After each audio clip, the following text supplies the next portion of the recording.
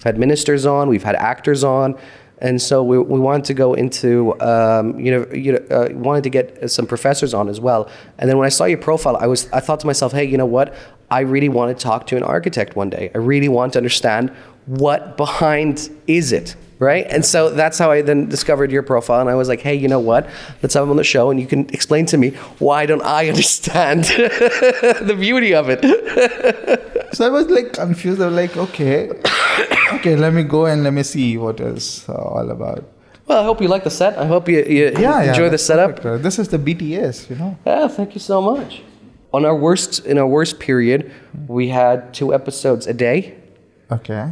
6 to 7 days a week sometimes for a month, and that was a total nightmare. But in your website, nothing is there.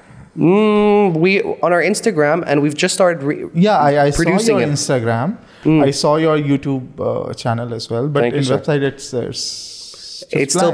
So I was like, okay, this guy is asking me about this thing. I mean, let me check what he's gonna talk about. Our website shouldn't be. Was it down? Can you check our website to make sure it's open? We're running. It is basically just a what's the right word? It's just basically a directory. Yeah. So it's just meant to give you other links. Yeah.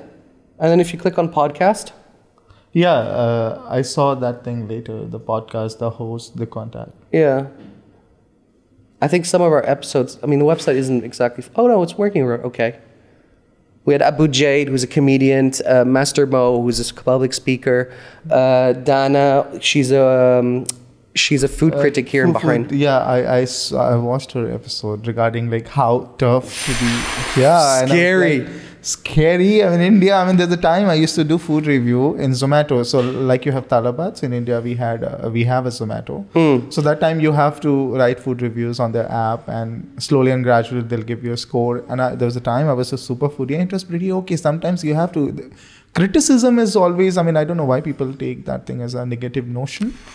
Some people's skins are really thin. You know what I mean? Yeah, very thin. There's a time we criticize restaurants like hell, and every time they ask, okay, why didn't you visit, and we'll serve you another food, and might be you can change your opinion. So it was pretty easy, and the day I saw, I was like, okay. She has a permanent lawyer now on retainer because she's been sued 3 times. Yeah, and I heard about that contract thing. Yeah. Where she has to sign it. That's. Dude, she had one guy who messaged her saying, "Hey, I'm going to put your car on fire while you're inside of it." Like, that's such next level. But also for a food review, like you're threatening to kill someone for a food review. The thing is, I'm paying for that food and I'm reviewing. That's all. It's not like you are inviting me and I'm doing a favor. Unbelievable. And she had like some creeps as well that like showed up at her restaurant and then said, "Hey, you know what? I really fancy you, so I'm going to get you every food of Bahrain." Yeah, and then that stalker used to all the breads. Like, okay, people. I was talking to her recently and she's still dealing with him. So she doesn't know what to do. That's pretty strange, Is it? Yeah, it's strange. Like somebody is like sending you food every second day. Why did she slap? Maybe she's scared. No, I said the internet sensation, that Indian actor who slapped that girl, and then it was everywhere on TV for a while. That was another hypocrisy. Let's not. You know what I mean? Yeah, I know. He's famous now. He's gotten a job because he slapped that girl. In India, you can do any unwanted things, and people. There are 2 sets of people. One will support you. The other people that will criticize you. Yeah, absolutely. Well, I just recently, I saw him on I don't know what channel, but I remember seeing an interview with him. And he talks about how he said like, oh, I really regret it and blah, blah, blah. And I didn't get jobs for 5 years. And then he said like towards the end of the segment, but now everyone's messaging me saying they want me in TV shows and movies. So it is very common though these days, There are people, there's a girl called Dhinchak Pooja. Dhinchak is like Dhinchak is a very slang kind of thing. Like somebody is like very easygoing and very jolly, like you have to cross the boundary of that jolliness kind of thing. So there's a girl and she used to write like 2-liner, 4-liner songs, and she was a famous, and people like Gone crazy. Where we're heading? Come on. Do you think that what's that famous actor called again? I forgot his name now. Sadiq, was it Sadiq Khan that Shah Rukh Khan? Shah Rukh Khan. That he threatened that he might run for prime minister? No. Because remember his son was arrested. Yeah, and again that was all a bribery case. Yeah, right. And the guy got clean sheet. Exactly. So the urban rumor was that he supposedly said if his son isn't released, then he will go and run for prime minister. No, I don't think so. It's impossible. I mean, you are a film actor, so it doesn't mean you can be anything in India. You don't think so? You need a certain. Indians are very particular about profession. If you are so you'll fit into A. They'll consider you A only. You can't. You don't. I mean, Sadiq Khan Shah Rukh Khan managed to fucking become prime minister, and all he did was a cricket player. No. I mean, he's not a cricket player. He's. IPL, the Indian Premier League. It's a cricket. No. The Indian prime minister. Imran Khan. Imran Khan. So Pakistan have a different situation. In India, it's not possible. Yeah, I don't know. Trump managed to become president of the United States, and all he was is a TV star. I mean, India is. I mean, you can ask Akash. India is very particular about things. They can't imagine things. It's impossible. Where do you sit with that, Akash? Do you agree or do you disagree? What's your take, Akash? Completely disagree. With who? With me? Yes. So I mean, so there you go. I think he would vote for who? Shah Rukh Khan. Yeah, why not? But I will not, never. I mean, no, I can't imagine Shah Rukh Khan as a politician. But think about like the average like person there, right? Though, but again, there are fan followings. There's a set of people they follow, and they literally worship the ground he works on. Absolutely. No. Literally in India, they worship. They have statues, they have thing, and every day they do aarti, and the way they treat their god. At the same time, they're treating the film stars. I can't imagine him not. Still, the kind of situation we are going through in India, it's impossible. I mean, the boycott. I mean, have you heard about this boycott trend in India? Yeah. I mean, Amir Khan. I mean, guy. He's known as Mr. Perfectionist. Yeah. His movie got boycotted just because he said something like 2 or 3 years back about India, about the situation, the polarization thing. He's like, I don't think so. India is the right place to sit, and me and my wife is thinking about moving out, and just because of that trend, and people boycotted. Do you not think though that was a hit piece? Do you not think that was a hit piece though? I don't know. I mean, I don't think that naturally happened. You know what I mean? I think so. It's not naturally happened. There's a particular toolkit. I mean, from 2014. There are toolkits. I mean, if you see the things are trending and they're following this proper manner. If you see, there are different IT cells they're working for it, and it's all copy paste. Well, absolutely. I mean, Modi himself called up Twitter when he didn't like what was happening and said, "Shut it down," and that's what happened. I mean, it's pretty crazy at the moment down there. Do you think that brain drain will ever stop happening in India? No. I think it's impossible. Yeah, I famously remember my godfather. He is from Bombay, and he's a physician, a doctor, a brain surgeon in the UK.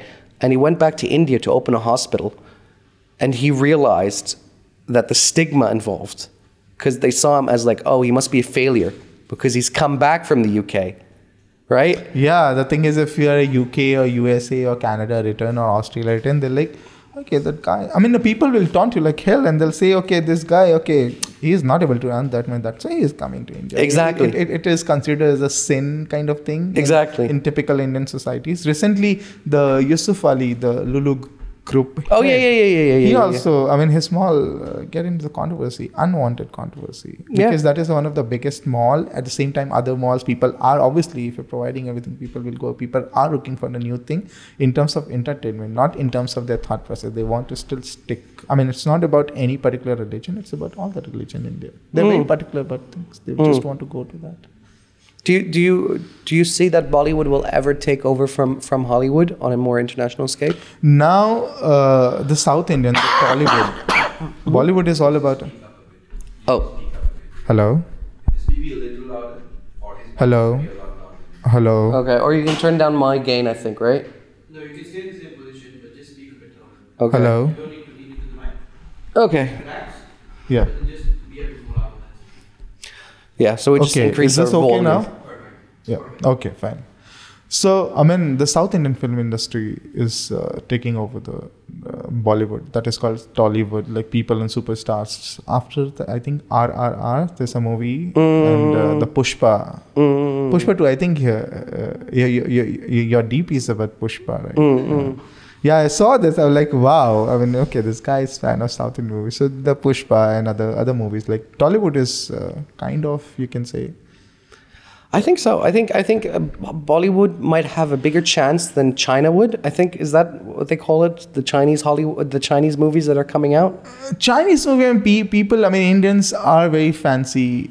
I mean, they fancy about the South Korean movies, not Chinese. Chinese there's a time, I mean, there's a certain set of people, or you can say below 12 or 12 to 15, that time when you're exploring your hormonal thing. Sure. That time you're okay, we should watch Kung Fu and we should watch all the Chinese thing. But after that, when you slowly and gradually you grow, so when Jackie Chan, I was in Bombay when Jackie Chan was there, on a separate project, and I met Jackie Chan, and people went crazy seeing him. It was I've never even in America, I never thought that Jackie Chan would be like, people would stop and make a parade and the whole shebang.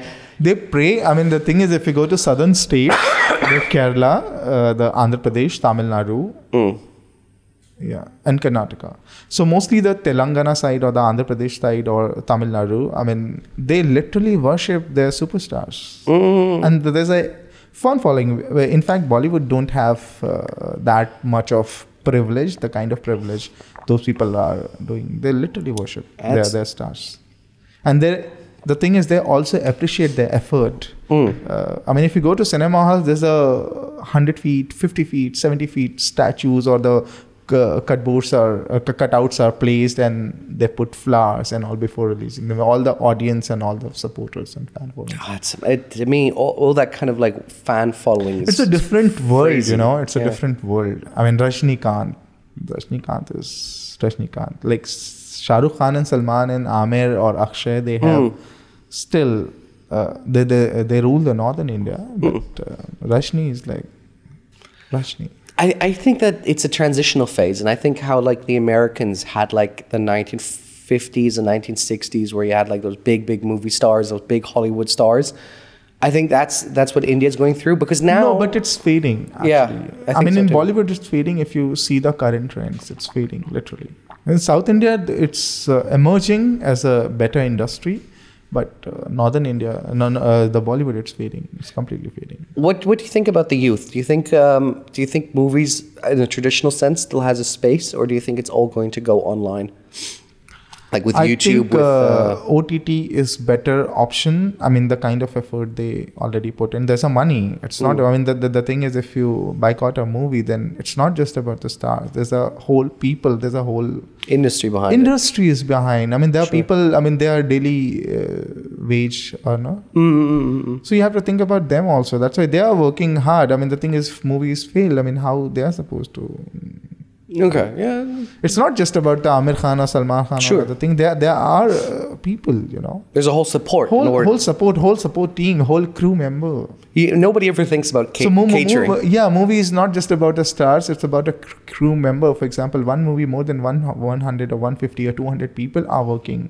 They're supporting members, supporting technical directors or assistant director or technical people or non-technical people, the laborers, the chai wala, the tea wala, the flour wala, the light wala, so many people. Dan, by the way, he was working on a movie here in Bahrain with a Indian director. No, Dan? Yes. Which one? It was an independent film. And what happened to it? The director ran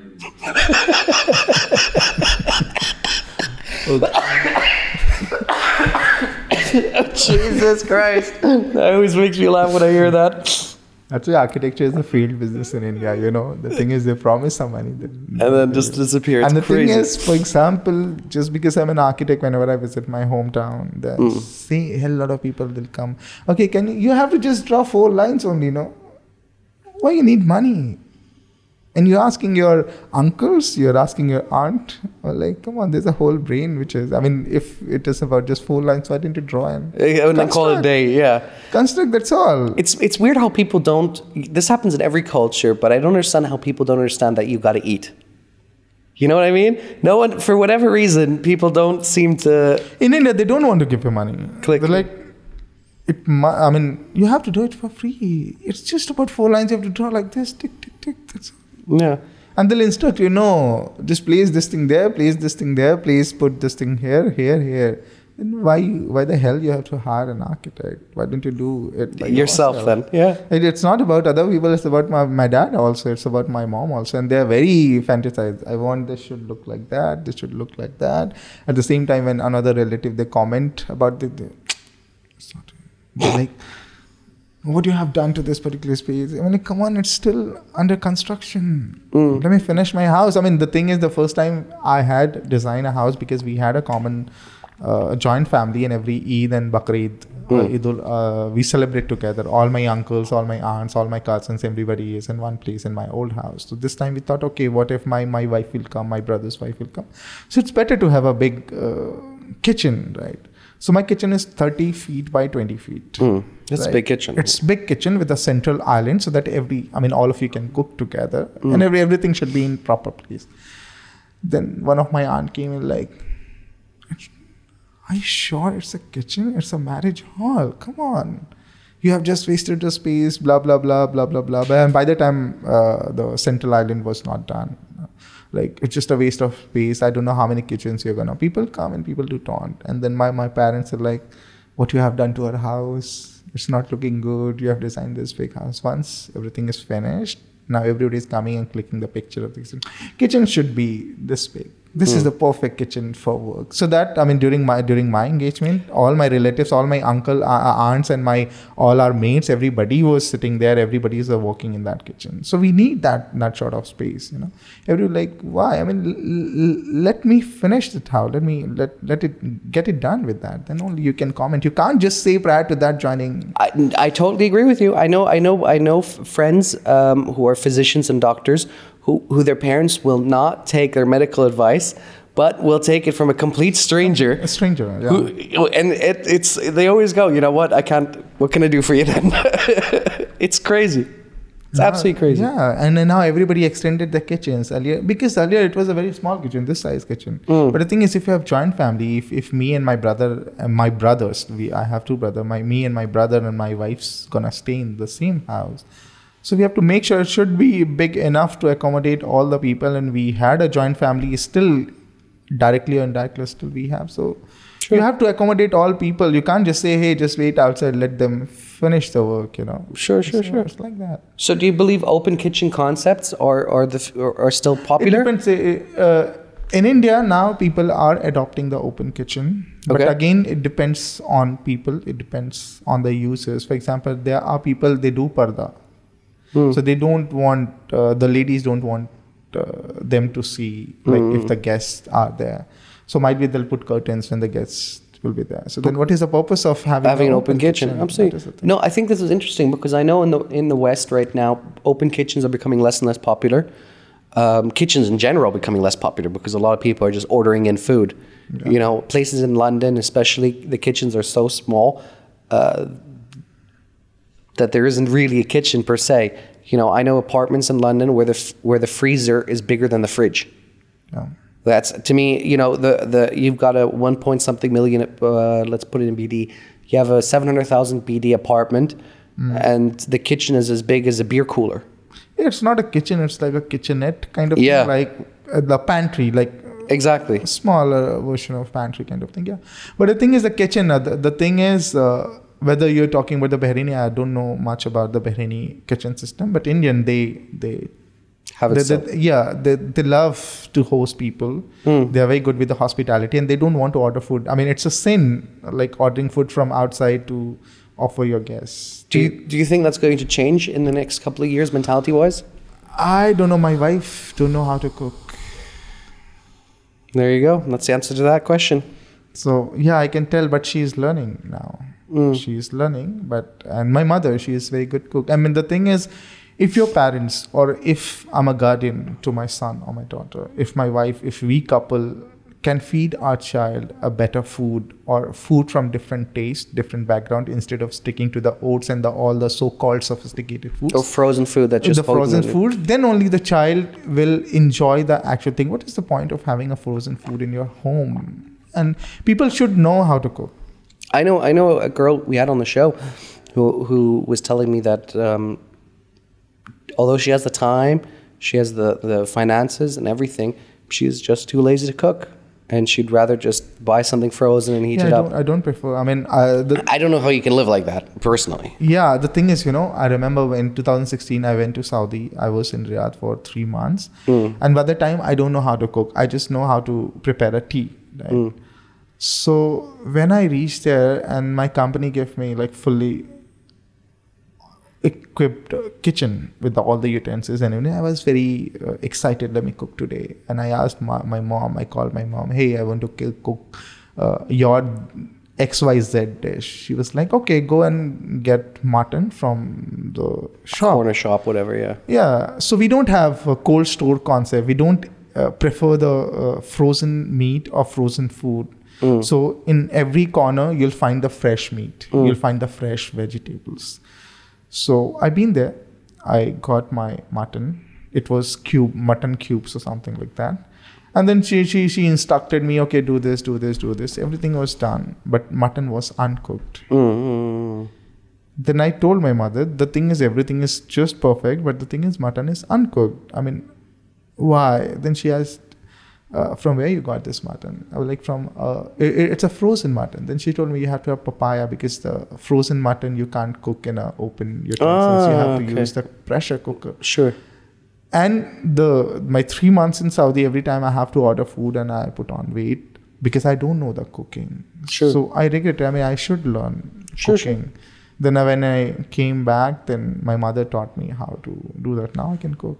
So the thing is, if you can cook, then only you can host people and people can enjoy the authenticity. For example, you are Bahraini and I'm an Indian. If I'll ask you, okay, why don't you come over to my place? Let me host you. Let's have a dinner together. And if I have to order something from some XYZ Indian restaurant or some XYZ American or any European restaurant, then what is the point of hosting? It's better Might as well do a restaurant. It's better to go to KFC or it's better to go to Al Baik and have their like quick meal and then leave. So that is the thing. The culture is very important in how you. So that's why I clearly instructed my wife, you have to.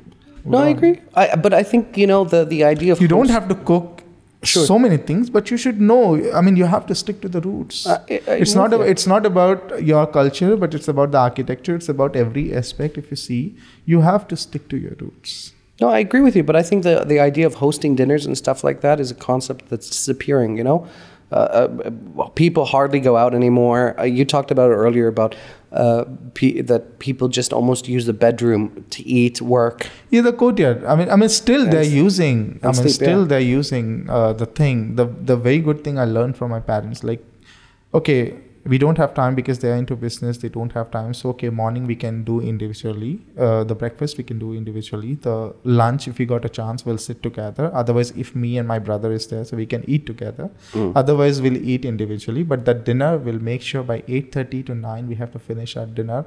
My wife, my brother's wife, all my siblings, my mother, my father, everybody should sit together, eat together, talk together, and then go to their bed.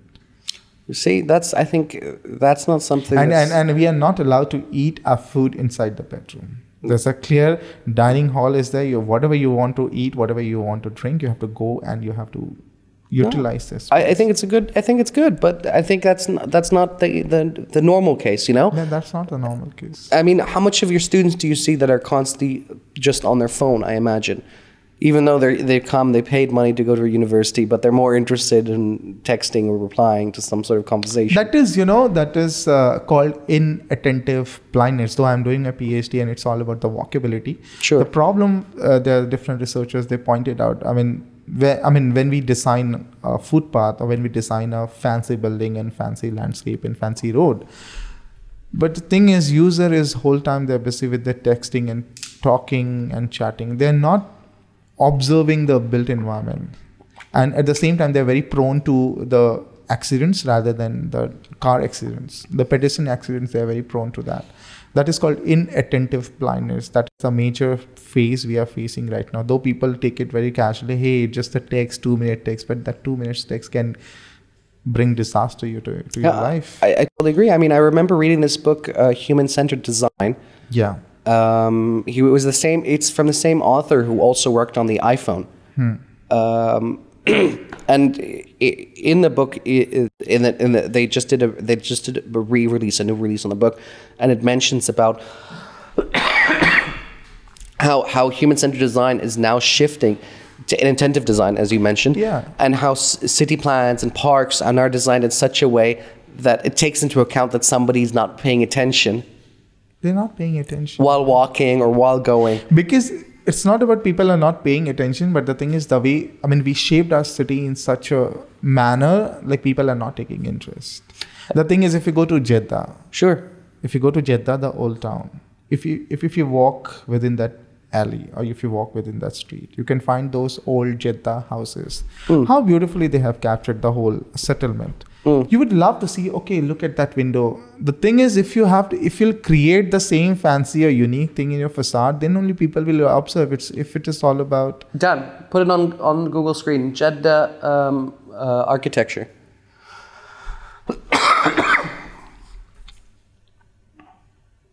So, yeah. If you see, I mean, again, there's a different science. If you're an audio listener, then I would recommend going on Google and typing in Jeddah architecture, because there's some really, really beautiful pieces, especially the windows, I think. The windows. Yeah. Oh, wow. It's it's all vernacular. This is how, I mean, this is what... Traditional design. Likewise, the Bahraini houses, they have different notions. Do you not believe that this sort of stuff is disappearing and never going to come back? It's completely disappeared. Yeah. I mean, it's there. I mean, thanks to the Saudi government, they preserved it. Or the stakeholders or the users or the owners of those buildings. Look at this, how beautifully it is designed in such a manner so that it can cool down the wind. I mean, for example, if we are talking about the Arabian architecture. So there's a time when we had a wind, the chimney well or the wind well. I mean, so that it can cool down. There's a different climate aspect to it. So it was designed in such a way. So if you don't have fan, if you don't have electricity, so you can cool your houses. So I mean, you can see as I told you about the biryani, the ingredients are same, but the thing is, the preparation style is different. Likewise for the architecture. That's beautiful, though. But do you find that architecture? Do you find that's engineering? Where does one thing start and the other ends? It's the other way around. You think so? Yeah.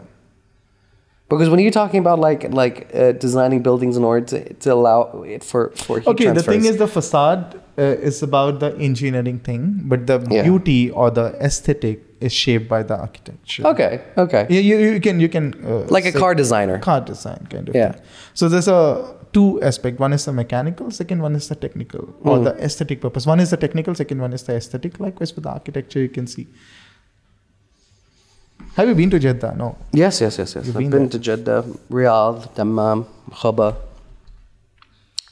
But yeah, okay, can you zoom out a little bit down? Let's see what other pictures are there from some of these places. It's really beautiful. It's very beautiful if you walk within those. So that's why the inattentive blindness, I think there's another reason. Like if you design a fancy facade, not fancy, if you design something unique, people do what. But in current modern or contemporary architecture, whether you see in India or in Bahrain, you can just find the glass building. That's all. There's nothing interesting. But do you not think that one problem of that is the financial constraints that you find?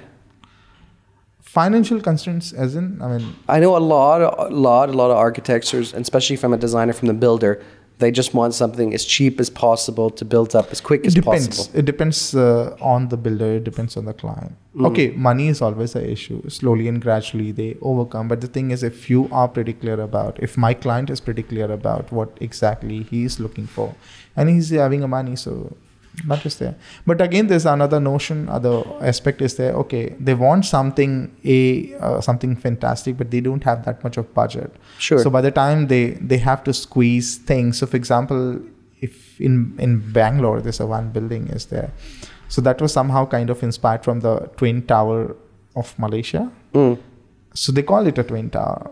But it's a very shabby building. It's not even a glass, but they just put two domes on the top. From the flyover, you can see that. And they call, hey, look at the Twin Tower. It's a very shabby thing. Twin Tower Malaysia. Type it in so we can see it. No, but Twin Tower Malaysia is very beautifully designed. Completely inspired from this geometric, if you see their floor plans. So the whole geometry is there, the whole technicality. I remember this was very big in the 90s. Yeah. I remember there was It's a very lot of beautiful articles written about it, and people were they put a lot of effort into it. So the thing is, if you want a fancy or very unique architecture, you have to put money. If you see the UAE, the way they are exploring, if you see the NEOM, the kind of intervention they are doing another thought process. I mean, the NEOM is there at the same time. There's a one circle, one ring is proposed around the. Yeah, the can you type in and I remember seeing some NEOM potential city, plans. Yeah, the NEOM city, the kind of thought process is very interesting. This is the city. So everything will be above, all the living thing will be above the ground, and below they're gonna reconstruct all the transportation hubs and everything, and that is around 160 or 150 kilometer long city. I spoke to some government officials, and they were telling me that I'll be completely honest to the people listening. I believe that this was that this was vapeware. It's live? Yeah, no, it's not live. Okay. It's edited. Okay. No, I'm happy to say this on camera. Anyways, I spoke to some government officials about this, and I thought, originally this is just marketing. This is just story. Obviously, it's a marketing, but again, it's a thought process. The thing is, you have to design something, then people will come and invest. They told me this is real. They said, they said to me, no. They said the designs that you're seeing and the pictures, it's real. This is how it's going to look like. And I was like, no. They're like, no. Yeah. We're serious. And I was blown away. I never thought. Yeah, it's. Recently you can see. After this NEOM, 5 days ago, I saw there's an architect. He proposed one big ring around the Emirates Tower. I know. So it's again a competition because Burj Khalifa. That's the Burj Khalifa. It's a competition. The thing is, UAE can't afford their people to shift to Saudi, and Saudi can't. Saudi have to abstract. Absolutely. Well, because you can't rely on the oil thing. So architecture is now shaping the country. Architecture is now shaping the economy of the country. Can you look up then what's the point of the line of NEOM? Sorry. No, this is the NEOM. Yeah, I was just wondering what the concept behind it was. If it's a linear city. Yeah, no. I know. I understand. It's the first linear city I think in the world. But I'm just trying to understand why design it at all, Is it because of it's somehow better for the environment, or it's better for heat? Yeah, it's not about heat or environment. Again, they want to design a different concept. They don't want, the thing is, there's a concept in terms of sustainability. Like if you are acquiring a land, so you are kind of deforesting, or you are acquiring the flora and fauna as well. Because it's from an environmental perspective. It's not exactly, It's a perspective, and they have different sustainability measures they introduced in this particular project. Sure, but you're breaking up an entire habitat if you're creating a straight line, right? So unless you're putting gaps for the animals to cross. I don't think so. There's animals. That's what I'm saying, right? You're. But I was wondering the kind of facade or the kind of glass they have used. I don't know how This does not look like Earth. This looks like the year fucking 4000. Yeah. So. This looks like something out of Halo. Yeah, you can see the kind of vegetations. Place to promote business. I would love to see this project because this project is very interesting and very unique. Here, can you go up? Can you go up for 1 second? Our zero car environment is part of 100% sustainability transport system with zero pollution, zero wait time, reduced commutes, and will create more time and leisure. Okay, can you scroll one down? So just imagine a city without car. I imagine a city without car insurance or the driving license, a city without... Advanced tech planning, logistics, and molecular construction enables effective delivery of the line, and the community will live close to and in harmony with nature, which will be 95% untouched by urbanization. Our vertical garden city will mean you're always only 2 meters from nature.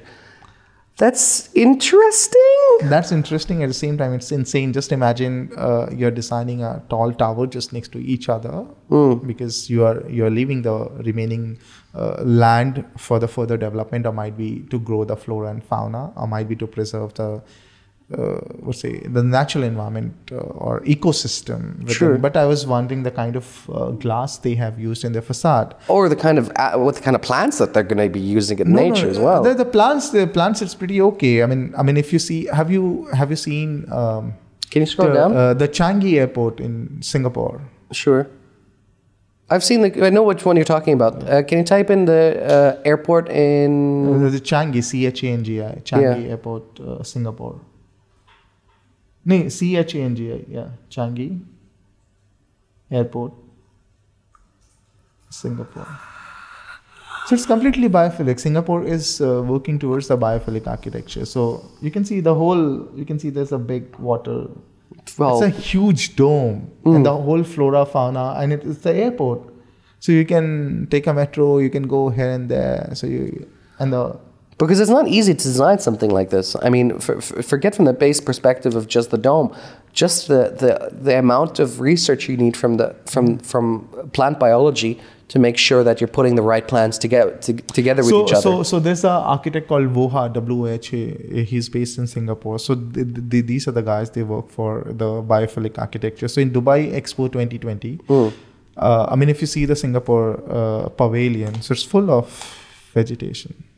So, I mean, they are focusing... They're specialists. Yeah, they are specialists, and they're focusing towards one particular thing. Again, Singapore have different weather, and the Dubai have different weather. But at the same time, they have managed the whole thing in an open environment in Dubai Expo for a year. Dan, can you type in Burj Khalifa ring?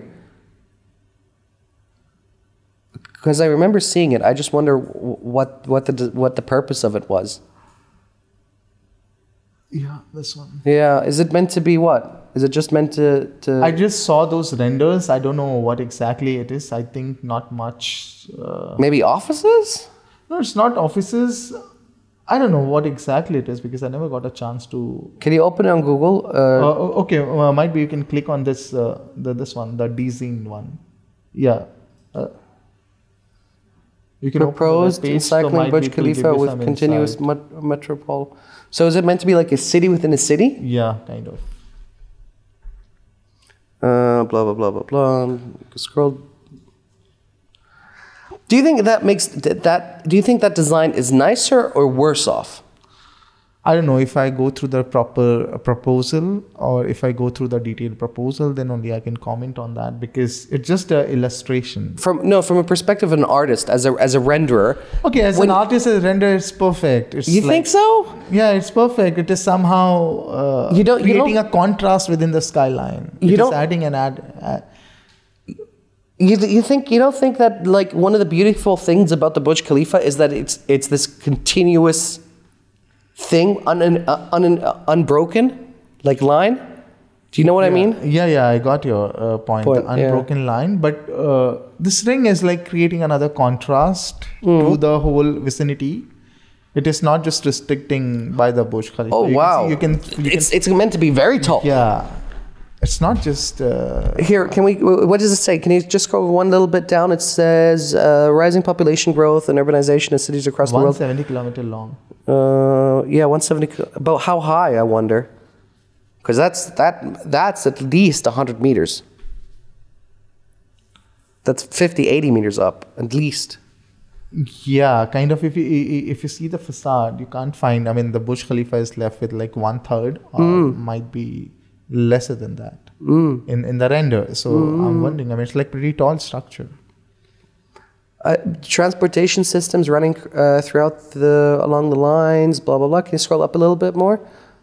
I just wonder, is it the concept behind it? Yeah, this is the transportation. I think it's a monorail which is running below the whole ring. Isn't that interesting that monorails have suddenly become popular again since the 1920s? Nobody has really used them, and now you've got Elon Musk. We do have monorails. Yeah, but nobody's really talked about them in a big way. Other than in airports, I don't know where else. I mean, you have California uses some monorail still. Okay. In public transport space, Okay, so in India we have metro stations. We Sure. have metro station. We have buses. But metro station is the major, for example, in Delhi or But you don't have above train like monorails in the sense like you have in California. Can you look up San Francisco? I think you're talking about the tram system. Tram system. It's the it's above different- ground. Yeah, tram is different and the monorail is different. Monorail is hanging from the. I mean, for Yeah, example, yeah. So metro stations above. For example, let's say there's a one flyover is there. Mm. So you're riding a car above the surface, but monorail is like below the surface. It is a hanging thing. So Yeah, in tram. Kolkata we have this tram system right now, but again it's fading because it's very slow, very slow. You think? Okay, that makes a fair point. And I think you're also stuck in that same route, no? Yeah. So you can search monorail Mumbai. If you're an audio listener, I would recommend you going on YouTube and watching the video clip because otherwise you're not going to have a good day today. Mumbai, not mobile.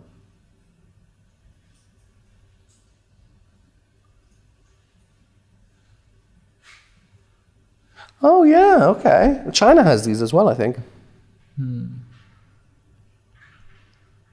Can you look at the newsarteen.com just down there, down. It says hilarious Photoshop. That is a Photoshop. Open it up. I want to see it. Open it up. People actually Right, say right, the right. hilarious Photoshop show Right, how Russia. right, Yeah. right. Yeah, That's the that one. It's Photoshop.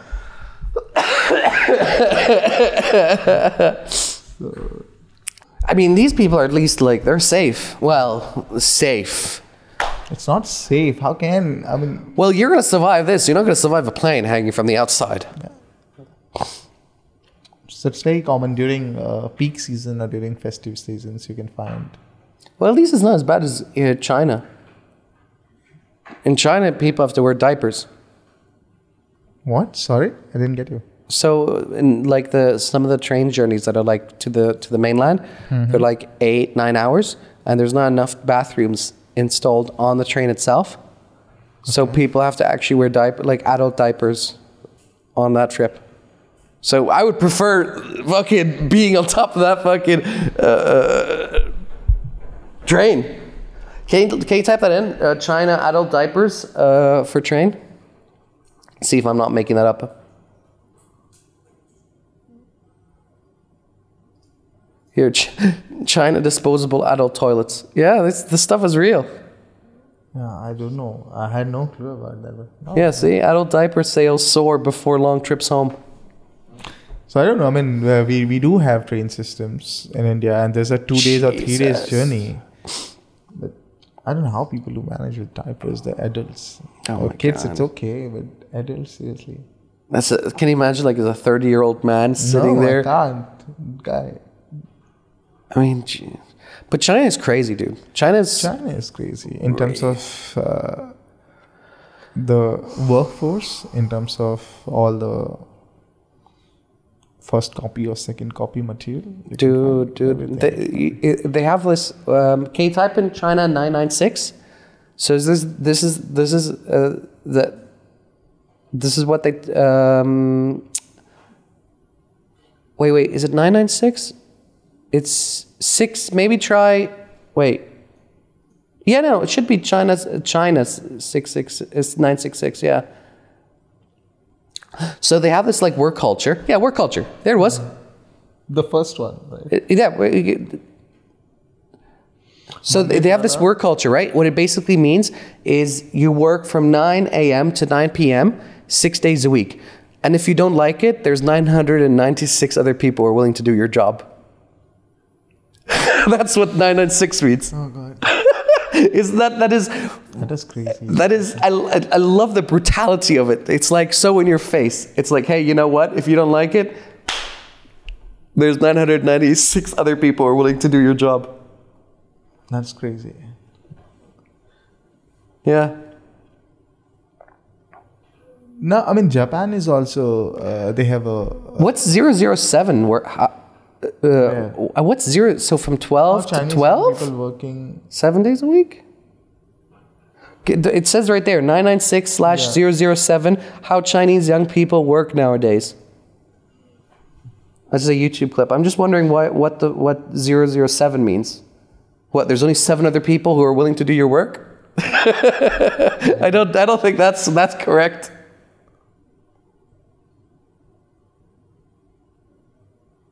That's crazy. That's crazy. Really. I mean, in fact, Japan have. There's an article right there on Vice. If you don't work 996, Others we'll do it.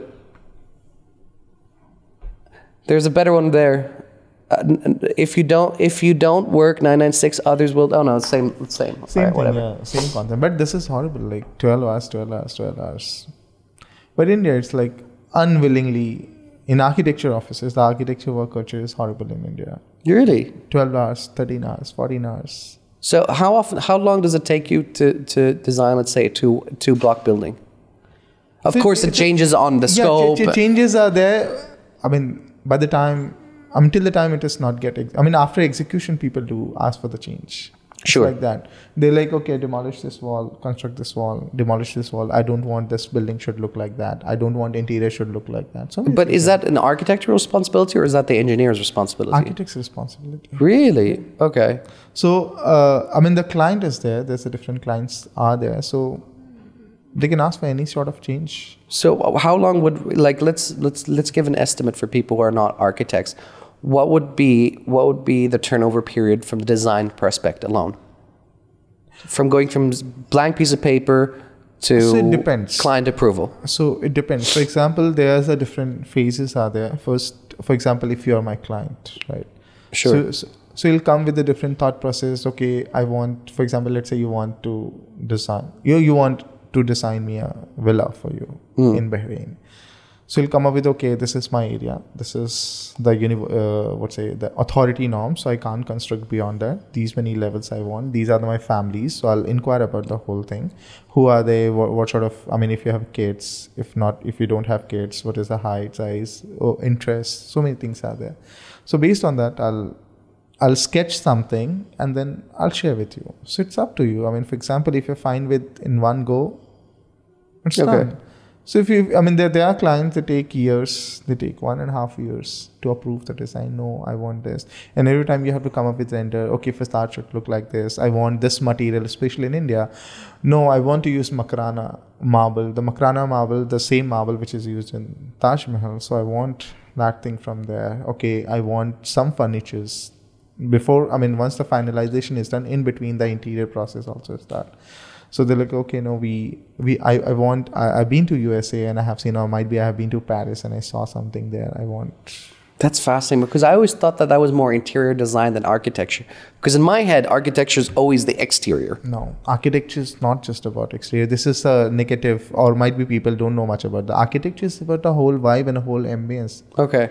Architects do everything. We are landscape designers, we are city designers, we are urban designers. We have, for example, there's a landscape you can see in your vicinity or in your compound, the whole Sure. building. You can find this flora and fauna. There's a specific landscape architects and the botanists are involved to pick the plants. Landscape architect will design a outer thing. And based on that, the botanist will suggest, okay, you can pick this plant, you can pick that. During rainy days, what will be the solid rain, rainwater runoffs, all those potholes, so many things are there. And they have to cross-check with the architects. Okay, is it working? It is fine. Then you have to consult. Being an architect is a very messy job. So you have to consult with the MEP. All the MEP thing, you have to consult. First of all, you have to start with the structure engineers. You want something, there's a column is coming in between. You have to consult, no, I want this column to remove. The other guy is like, no, you can't do that. Okay, let's shift this way, let's shift that way. If it is not happening, okay, what if we can change the interior layout of the whole house? One thing you sorted out that thing, then after that there's a MEP. No, I don't want duct to be open. Oh, it is a centralized AC. If not, it is not a window AC or this AC or that AC. So you have to coordinate with everything because you know your facade, you know your building. You don't want one pipe should go from the facade because the client will not approve. So if you're, let's say, 23 or 24, however old you are when you finish your degree, what would be your next step from your opinion? Would you say, okay, I'm going to go to a firm and try to work through an architect as a firm, or are you going to try to go straight from university and get clients? I think because there's a two way of approaching the same thought Sure. process. Because I can't, like, a lot of your students must be asking exactly this kind of question. So I would suggest it's better to go to a firm, Yeah. work there for 2 to 3 years. Because you have to understand architecture is not just about designing a building.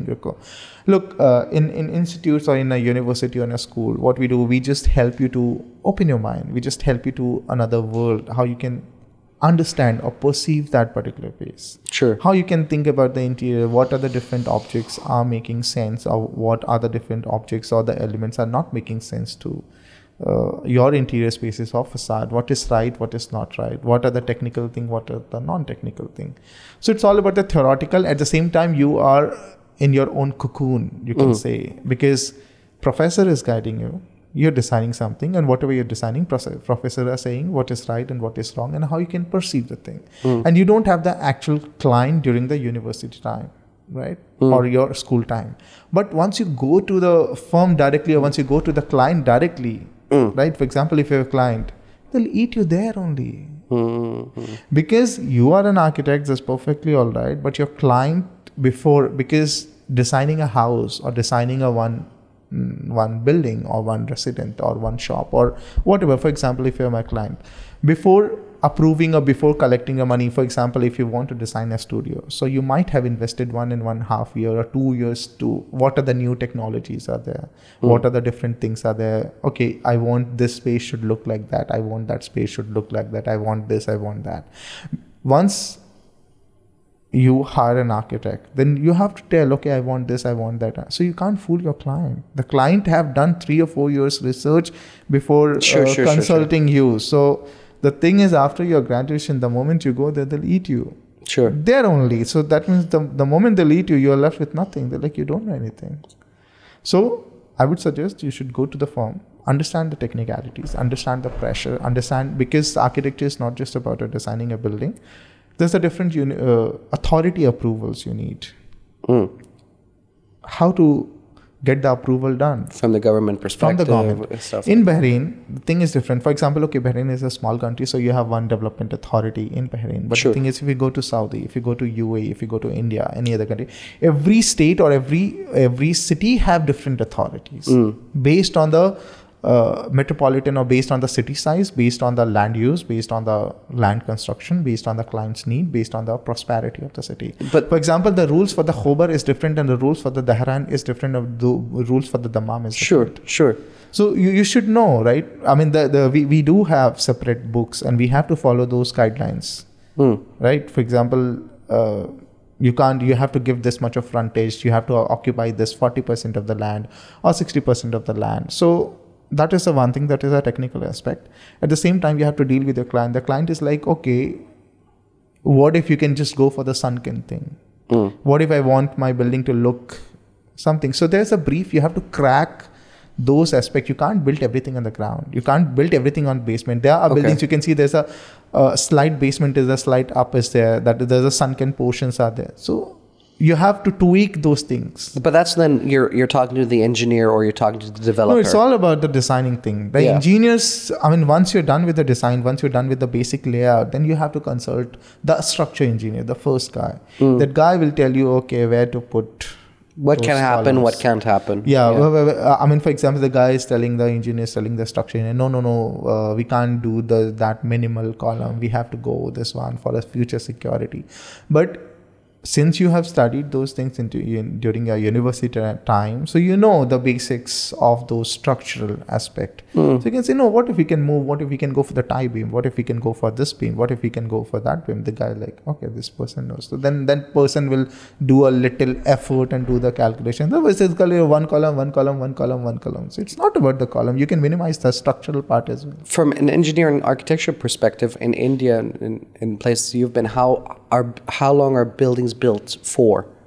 10 years, 20 years, 50 years? 50 years. 50 it's years. Always about 50 years. Every 5 years we have a different thought process, and one building's for 50 years, not more than that. Because in Bahrain here, they generally say internally 10 years. Yeah. That's what they generally say here in Bahrain. Because we have this ample is a very amount of different land. Yeah. You don't have land. Exactly. You can't just say, okay, for example, today you have this Bahrain Bay, and the government is reclaiming the land because the reclaimed That's the only way to islands, expand. like you have Dalmunia, like you have Ambaj, these are not the natural islands. Oh, well, Reef Island is exactly. the reef is again. So you have very short land, you have ample amount of land, you don't have that much, right? So might be tomorrow, might be you're building something for 10 years, then again after 10 years the urbanization will shoot up, migration will shoot up, you have another money, you have another investments like UAE or like other countries, so you have to demolish everything and you have to construct. Might be you have Ras Luman just opposite to the Bahrain Bay, so might be tomorrow or day after tomorrow or after 5 years or 10 years there's a redevelopment plan will come, and the whole might be government can demolish the whole Ras Luman, and you can see the whole Bahrain Bay and the Ras Luman area can be one central business district. Sure. Might be they can shift because I stay in Ali, so might be they can acquire a space in Ali, might be they can acquire space in Busaitin, another area which is low lying area. Sure. So the low lying area they can propose something high-rise, because you have to think based on the need. Sure. And you don't have much land. I agree totally with that. What I'm referring to, because I own this property here and the one property came to me earlier.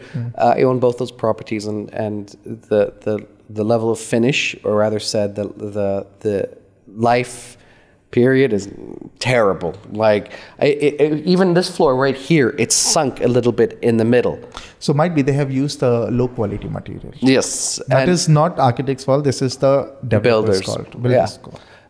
But this is not wholly unique to this building that I'm currently in. This is everywhere in Bahrain. I got your point. It's not about Bahrain, it's about India as well. They're based on the quality material, the quality of construction. But I must say the quality of construction is much better than India. I mean, though there are different builders, they are fantastic in terms of execution in India. But there's a local developers, they just let it down. I mean, after 2 years or 5 years, you can see the seepage within the wall. You can see those cracks. Cracks. You can see so many things. That is all about the material. No, I totally agree. I mean, this is a sad thing. About more here really than anywhere else. Bahrain has some localization issues. I don't know if you're aware of this, but financial institutions will not lend out to developers. Okay, I don't know about that. In Bahrain? In Bahrain, yeah. Because of how the laws are structured currently, there's a whole thing that's going to be a rebid right now. There's a whole process right now internally to restructure a lot of the law bases here. And one of the issues was that if a bank lends a developer money to go and develop the building, what happens when the builder goes bankrupt? In a normal westernized country, wherever else, the bank would then get the land. Right, that would be the. Okay, yeah. So this is a different case. Exactly. Based on the context of Bahrain. Exactly. But in India, we don't have that. Obviously, if bankrupt, they'll come and they'll seize your property. Exactly. Here in Bahrain, they cannot do that. Therefore, a lot of financial institutions, from my awareness, as far as I know, banks will not give you a builder loan unless you have something to put up. Okay. Because they will not accept land. Then that is a different case, because in India or other countries they have a housing loan, so you can go and you can take money.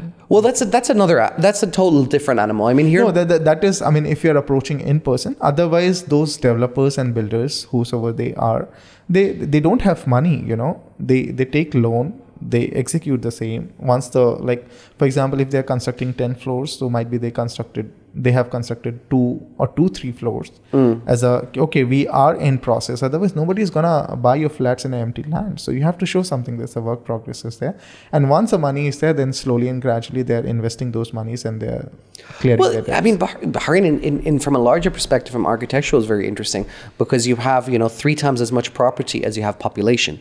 There's enormous empty space, right? And I spoke to some government bodies here in Bahrain, and they were mentioning that they see the future of a lot of like how Turkey functions, how Spain functions, where you have a lot of retired individuals, high income individuals who are looking for a place that is very open, very beautiful, and they'll come and move into Bahrain. That's how they see it. And I think there's potential for that happening, because I don't think a 50, 60-year-old man wants to live in Dubai. Yeah, definitely. right? And I think I mean, if you see Dubai or if you see the UAE, so only youngsters are living in Absolutely. the cities, and they still stick to the rules. Their parents who are old, they're still staying in their native or their villages. I Sure. mean, the local villages. So every weekend, their youngsters with their families, they go visit their parents. They stay there for 1 or 2, then again they come back. So this is what it is. But Bahrain is very small. I mean, either you can say, I mean, this is a half of Delhi in terms of area, and again, half of Bahrain is occupied by the population, oil. yeah. No. I'm not talking. I'm just talking about the geography. Sure. The Delhi is very small in India. That is like 1400 square kilometer. Bahrain's area, the whole Bahrain's area Sure, is the whole 750 square kilometer. And again, let's say 350 is occupied by your other side near, I mean, towards the Awali and all. That is occupied. That is inhabited place.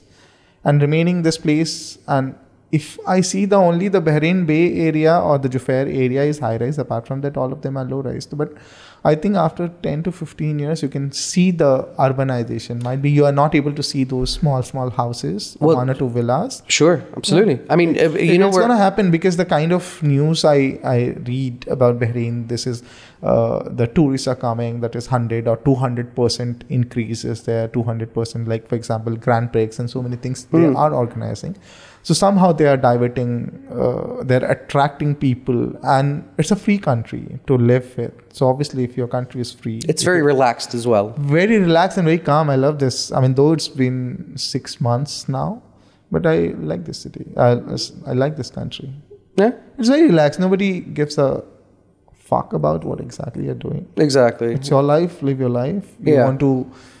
You want to go to Saudi, you want to go to Dubai, you want to go to Saudi. You can wherever. go. I mean, most probably after 10 years, this Bahrain and Qatar highway will be there. Completed, absolutely. So you can, if you want to go there, I mean, it's a chill country. You can do whatever you want. You know, I always found this fascinating. I've always wondered why there's never been any boat systems between Saudi and Bahrain.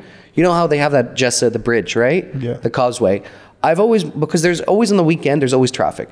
And I've always thought to myself, how has there not been one investor who's went and bought, you know, one of those huge ships where they, you know, put the cars in the ship and then take them like across? I've never understood why somebody hasn't come Might be together. some things might be because we are layman. Maybe. I mean, they know they're. I mean, might be just because if they start doing this thing, so might be some unwanted activities will happen. Some unwanted things will transfer from one. Might be people from the seaside. They can. Well, one of the reasons I got told from people in the know, they said that the time it would take to load the cars in the ship would be the same amount of time it would take to get through the causeway.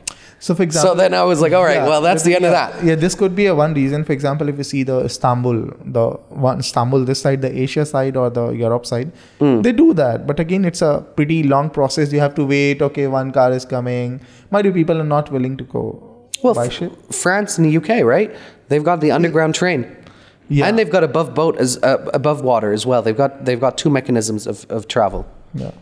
So Again, but it's a lot bigger distance. No, but again, there's an investment is also there, and the people are coming during weekends throughout the day, throughout the week. I mean, apart from weekends, you can see you don't find people in the causeway. It's pretty open. Oh, that's not true. Around 5 a.m. is usually very packed. You forget that a lot of people from Aramco who work in Aramco live in Bahrain. I know. There's so many Saudi family they're staying in Bahrain. Exactly. And every day morning they go there for work, and then again they come back because of the environment in Bahrain. Well, you know, it takes them about an hour. But again, that is very momentary. That is for like fixed timing, right? Sure. But not the tourists, you know. No, I agree with you. But I keep saying, I think that if you could somehow make the boat function both financially and with a good time constraint, because it takes about an hour to go through causeway, maybe even an hour and a half on during 5 a.m. when it's the worst period, right?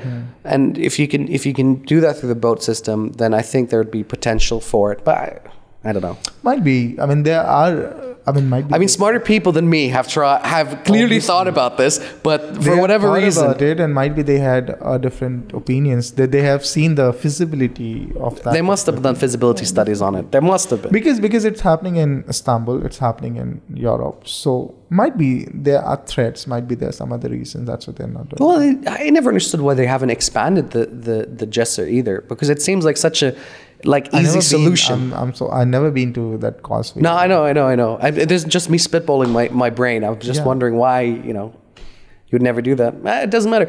I'll tell you a funny story. I know a guy, again, I'm not sure if we can keep this on tape, but I know a guy who was working for, I can't say the name of the phone company. He wasn't paid his salary for about 2 years, right? He's a doctorate in engineering. He was the civil engineer for a lot of projects, big position, and I talked to him about it, and I said, okay, so you didn't get paid for 2 years. It's a big company, blah blah blah. First, what are you doing now? And he said, oh, we made an agreement. We have a settlement. And I said, okay, fantastic. So what was the settlement? Did you manage to get more cash out? What happened? He said, no, they offered me 2 apartments for discount. And I said, so not only did you not get paid, but now you've actually put your own money in addition.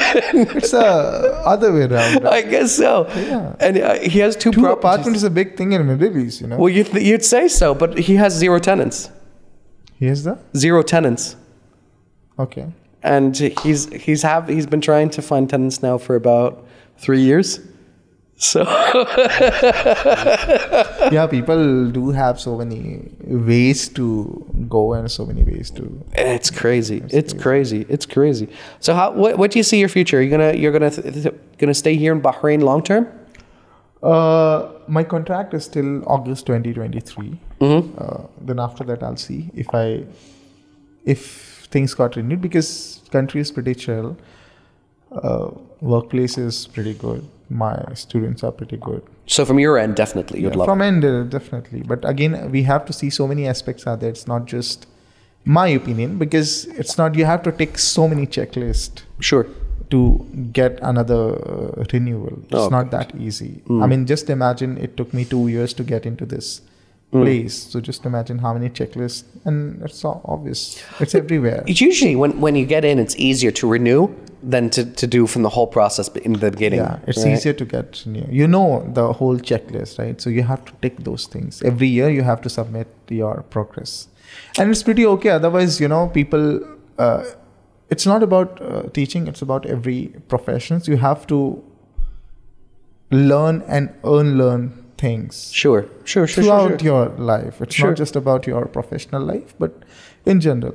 So to get into that process, the learning and unlearning thing, so you have to explore yourself. You have to see where you're lacking. So then only you have to, by force or by choice, you have to complete those checklists.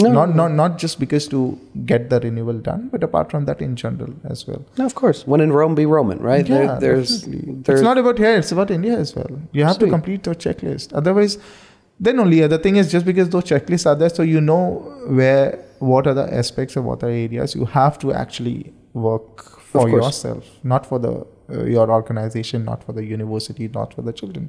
The thing is, the more you explore, the more you learn and more you unlearn, because you can't just be conservative with one thought. Okay, no, this is A means A, because education is not the old pedagogy system. modality. Yeah. It's not that old pedagogy, because your child's every time they have mobile phones, they have access. But this is I was about to lead into this. Do you believe that? Do you believe that physical drawing in architecture and physical modeling is going to disappear?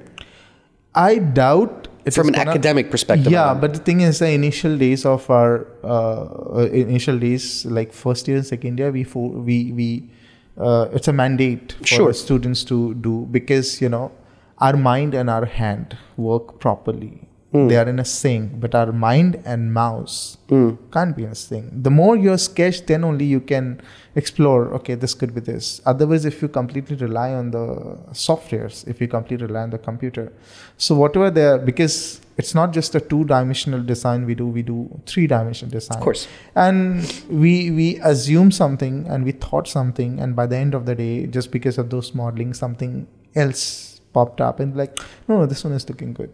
But that is not your identity or originality. So that's why before the concept space, the first stage, we ask students to use the pencil, not pen.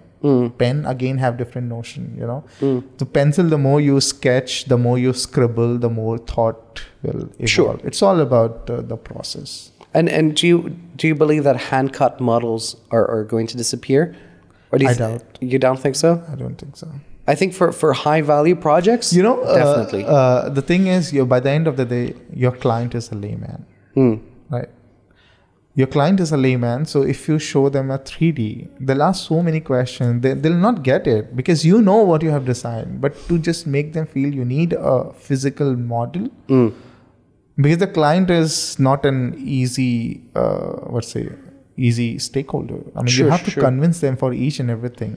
So the thing is, I mean, for example, you're shopping through Namsi and you've been to one shopping mall and you're shopping your t-shirt from there. It's a two different thing. You can't imagine so many things. You can see just because the picture is clicked very nicely, might be color got changed, might be so many things got changed. Because we architects, the client, because when somebody is investing money, they want to touch, they want to feel, they want to See it. absorb the whole thing. Sure.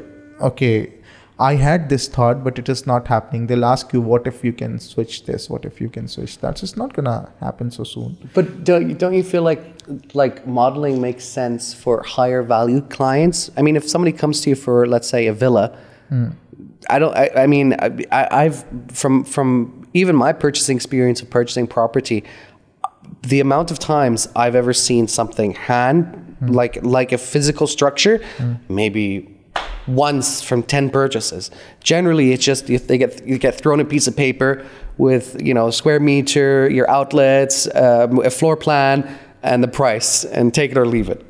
That is a different thing. You're buying a property, but the thing is, you have a land and you want to design a property. Okay, yes. That is Okay. the one thing. And the second thing, if you buying a property, you want to see the physical model. That's why Sure. if you go to any mall or any developer's house, you'll see for example, if I'm promising you a park, a community area, where exactly in 2D, it's beyond we know for us, every line have a different meaning. Dotteds have different meaning. Solid line have a different meaning. Curvy line have a different meaning. These are Sure. technical things. You'll not get it. So you want to see those things in a physical. Pictures are deceptive, whether it is clicked or rendered. Well, bring up a floor plan, and then let's ask you. So once and for all, I can understand a floor plan properly, and for the audience also listening, or well, if you're listening, well, you're fucked. Okay, you can click any floor plan, or might be the second one. It's green. Yeah. This is a typical grid. Yeah. So I'm guessing the see-through parts are glass. Okay, so we'll start from the left. So you can see there's a garage is there. Okay, 2 cars are placed just next to, and behind those 2 cars, you can see the 2 white rectangles are there. Those are windows. So those are the lines for the windows. So line have a different. Dan, use the mouse so everyone who's watching can understand. On the left hand side, on the left hand, By the bottom car, one. yeah, those. So these are the lines. These are the lines, yeah. And the brown color is the solid wall. Sure, So there's no cutouts, nothing. sure. Okay. On the top of the car, the other side, you can see these are the shutters or might be a doors so that you can open your garage based on the requirement. Or just on the right side, just next to this red car, you can see there's a Door mechanism, yeah. that is the door. So again, you can see there's a clear difference, and the door is opening towards the garage, not opening inside the house. So it's about the opening a flap. The flap is opening inside. Then after that, there's a gym area is there just next to the garage.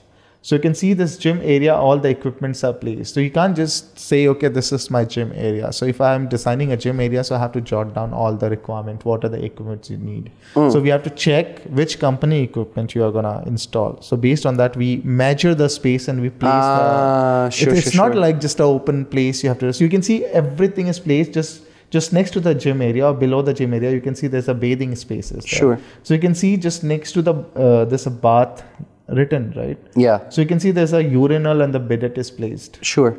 And below there's a Bathtub. A bathtub is there. And again, you can see there's a color demarcation in terms of the flooring. So that means yeah. So I the see color it. demarcation is there, and you can see there's a one diagonal line is there. So that means there's a drop in the floor. Okay. So the bathtub area and the bathing area is the levels are not same. same. Not same. So there's a drop is there. Drop means either, again, in sectional drawing we generally detail out that it could be one tile drop. So that is this first tile and second tile. So there's a tile drop will be there. Otherwise the level drop will be there. So sections we prepare. So in section we'll list out everything. What are the things. what's the design? And also at the same time, you can see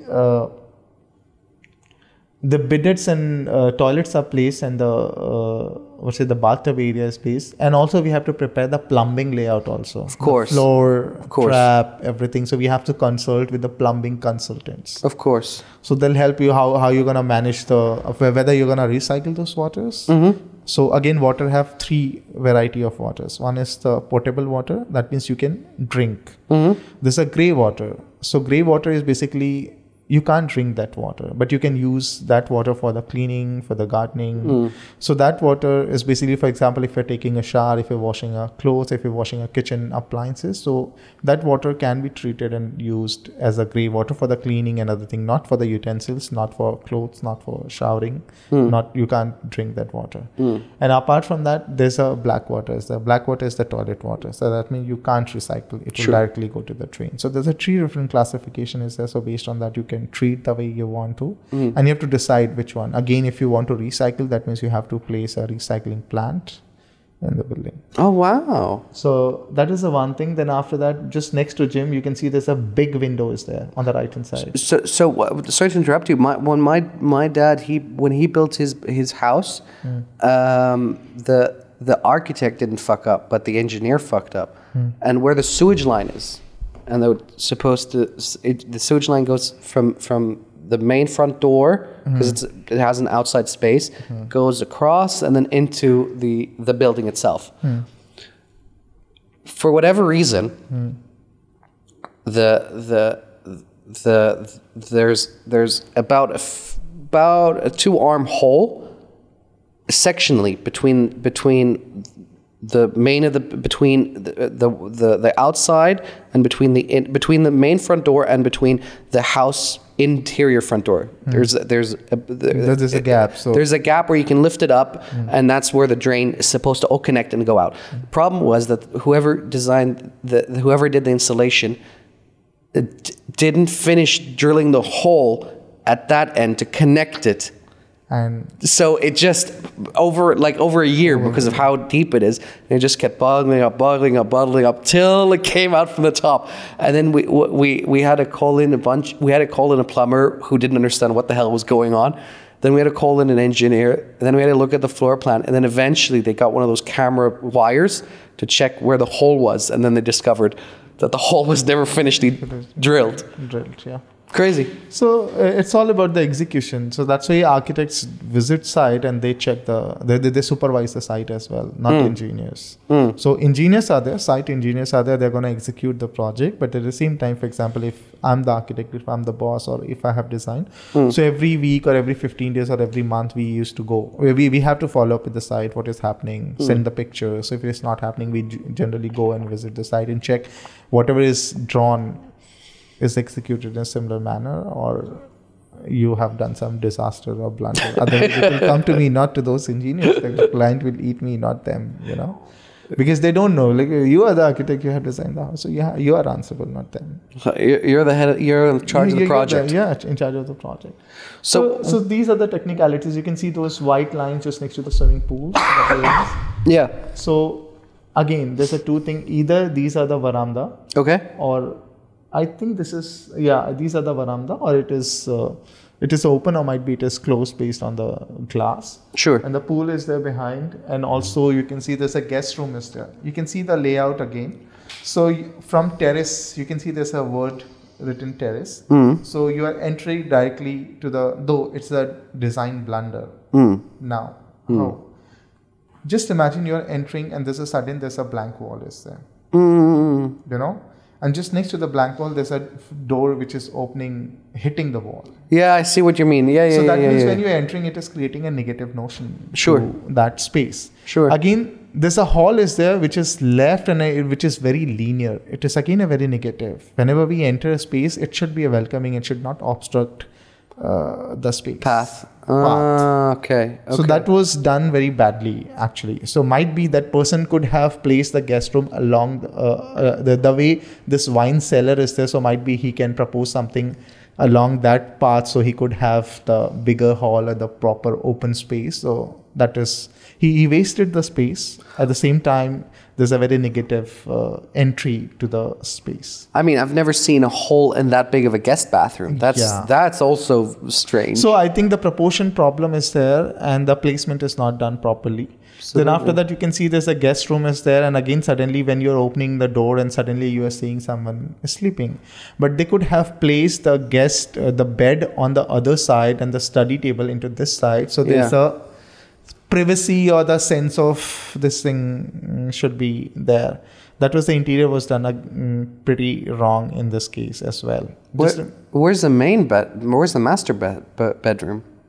Master bedroom. I think this is the ground floor. Yeah, so there must might be second floor. Must be on the first floor. Yeah. Yeah.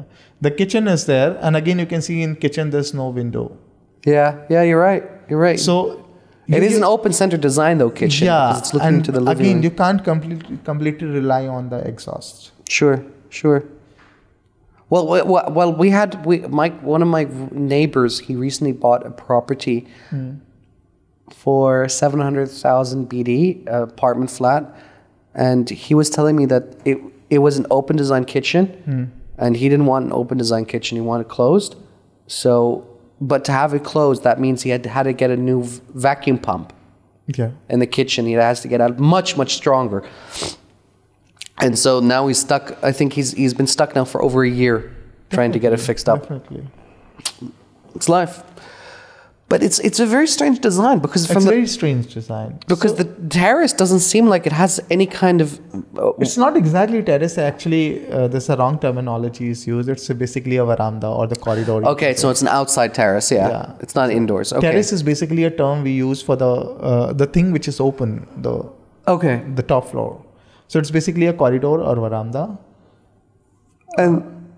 And then you have the living room as well. But the living room also is connected to the outside, but it doesn't have a door. But, again, there's a disaster. The living room is connected to the laundry. Yeah. So why you need a laundry? I think the laundry, they could have switched the wine cellar to this side and the laundry to the other side. That makes a lot more sense That to me makes as well. sense, Yeah. The wine absolutely. cellar, I mean, you're serving someone, right? Not So you have to going from the wine cellar to the kitchen yeah, to for the example, dining your room. maid is washing a cloth and you're sitting with your guest, and the washing machine is making a noise. Yeah. Well, I mean, you have I don't know why there's an exit from the hall to the right. Do you see that? And then you have another entrance, which is by the cars. Yeah. That's also very strange. Very strange, yeah. I don't know a lot of homes that have two different entry and exit points. It's generally just one. Yeah, so might be, I think it's an incomplete plan, might be site level thing is missing, might be. But again, why I have to exit from the hall? Absolutely. Well, Dan, look at the floor plan from Wikipedia. There's one right there. I think maybe that one is better designed. This is a little bit more traditional. Okay. I think it was not, let's not check this one because I think this one is again Not great. full of blunder and not great. We can pick any other. Might be you can pick this one with the 3D one, or you can just use 2D 3D plans. Yeah, you can pick this one. So this is the 3D illustration. Still loading. 3-dimensional illustration. Yeah. Okay. So again, we use software to build this. But where's the entry to the? Where's the entry? I'm so sorry, but there's no. Oh, I see it. It's right next to the washing machine. Right next to the washing machine on the left. Yeah. That's Yeah. next to the washing machine. It's very interesting design because you have, I guess that's a him and her closet. So they each have their separate closet. And the bathroom is connected to the closet. That's interesting. That one, the right one, right? Yeah. Huh. So you go from your bed, you go through your closet to then So use the bathroom. that is the walking CB. So that means you are directly entering to that closet. If you take left, you can go to the bed. Absolutely. If you take right, you can go to the washroom. Washroom. Okay, that is still better. Yes. Again, the washing machine is placed, if you see the entry, washing machine is placed just at the entrance on the right side, the top corner. That is not very ideal thing. Might be he could have shifted this thing somewhere else. Because again, you have guests and you're washing your clothes at the door. It's very strange. Very strange. Otherwise, this design is done. But you have an open side kitchen, right? Yeah, open side kitchen. But again, you can see the placement of those dining table that is just next to the entrance. For example, you are entering and suddenly you have dining table here.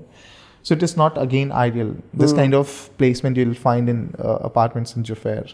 Yeah. That Very is- compact. Everything is very compact. So it is not ideal. So might be instead of using that balcony, so they could have converted that space as a dining area or something. Oh yeah, I would agree with that. Definitely. Yeah, Because definitely. it's not making sense. Suddenly you are entering and there's a obstruction is there. Absolutely.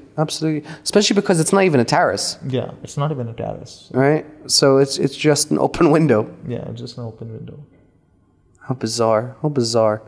So if you would grade this from 10, what would you give it? This one I can give 7. 7. The So previous one I can give 4. Not 4. 1, 4 or 3. so if what stage of this would be if I was a student of yours? This is the final presentation, mostly the Okay. 3D illustration. Final presentation, or you can say not at the concept stage, but after single line drawing, we generally propose and we tend to show to our professors or might be to a client, this is what your space will look like. Then after that, your client will comment, no, I don't want my dining table to be here. I don't want this thing to be here. Might be they can point out that washing machine as well.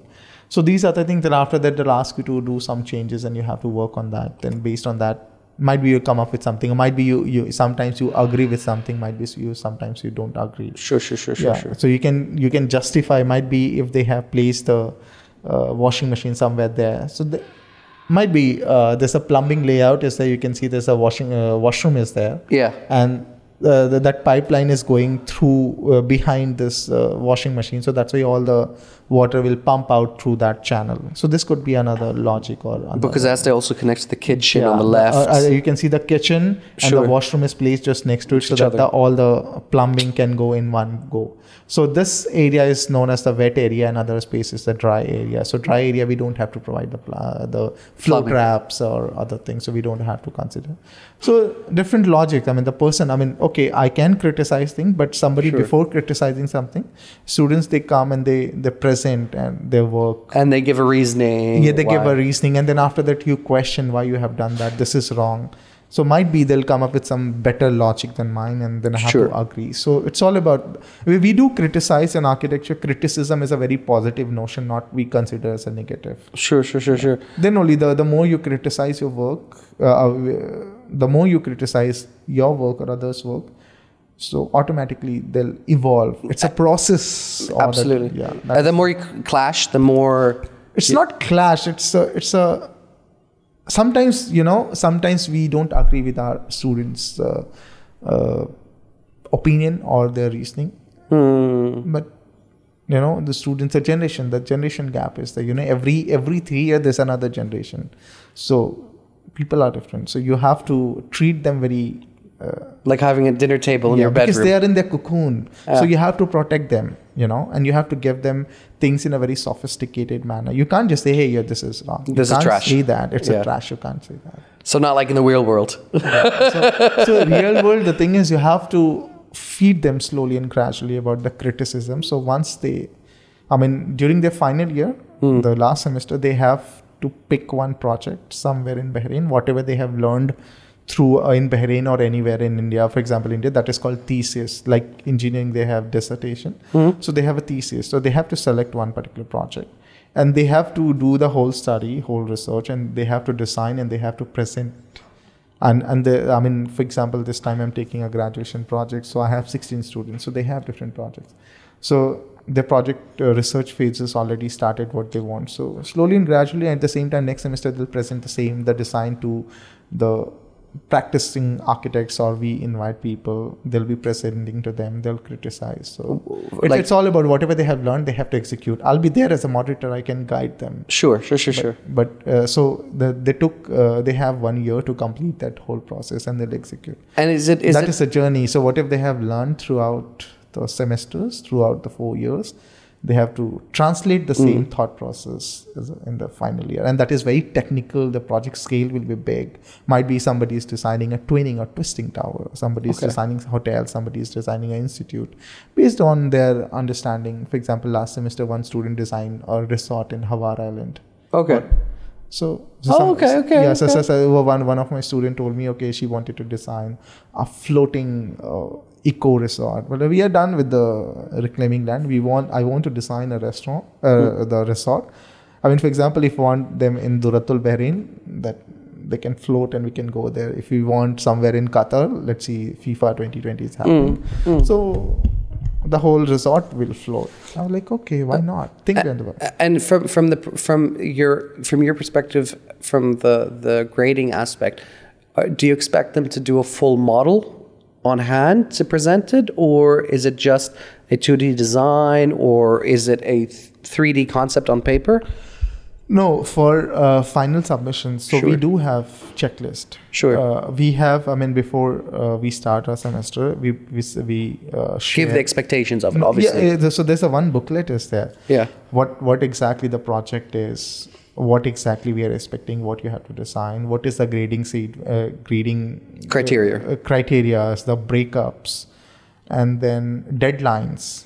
They follow the deadlines. For example, 12 p.m. means 12 p.m. Sure. Not 12:01. Sure. Do you get a lot of those students who are bad at submission? No, the thing is, here, the thing is, they have to submit everything else online. So automatically, if they're late, automatically the grade marks will be deducted. Okay, so you don't have to even worry about that. The thing is, architecture, the punctuality is very much important. You have to punctuate because your client is not going to wait. If not you, then someone else. Absolutely. So throughout the journey, you have to teach them how to be on time. That is the very key. That's why we have long working hours. We have sleepless night.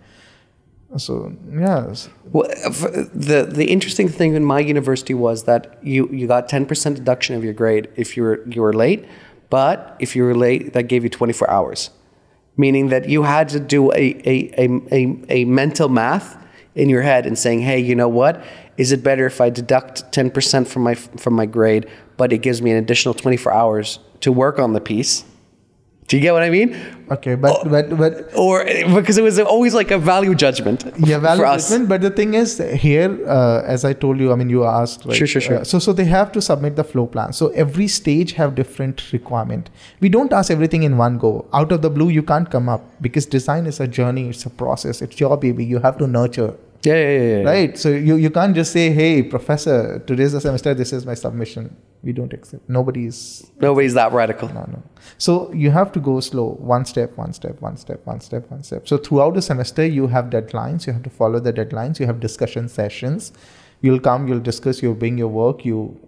So it's a one-on-one conversation, or one-on-one. Sorry to interrupt you. Danny, what's going on? TV? Oh, shit. I didn't notice. All right, let's take a 2-minute break. Can I offer you anything, sir? Coffee. Yeah, I figured. 1, 2, 3, and we're back. Okay, so we were just talking about that you wanted to potentially do a podcast about architecture. Yeah, podcast about architecture because after graduation, as you asked, what was my thought? So I think students do get confused about what exactly they have to do. And architecture is not fixed domain like engineering. So there are people who are into dancing, who are into photography, who are into film, who are into set making, set design, city design. So many things are there.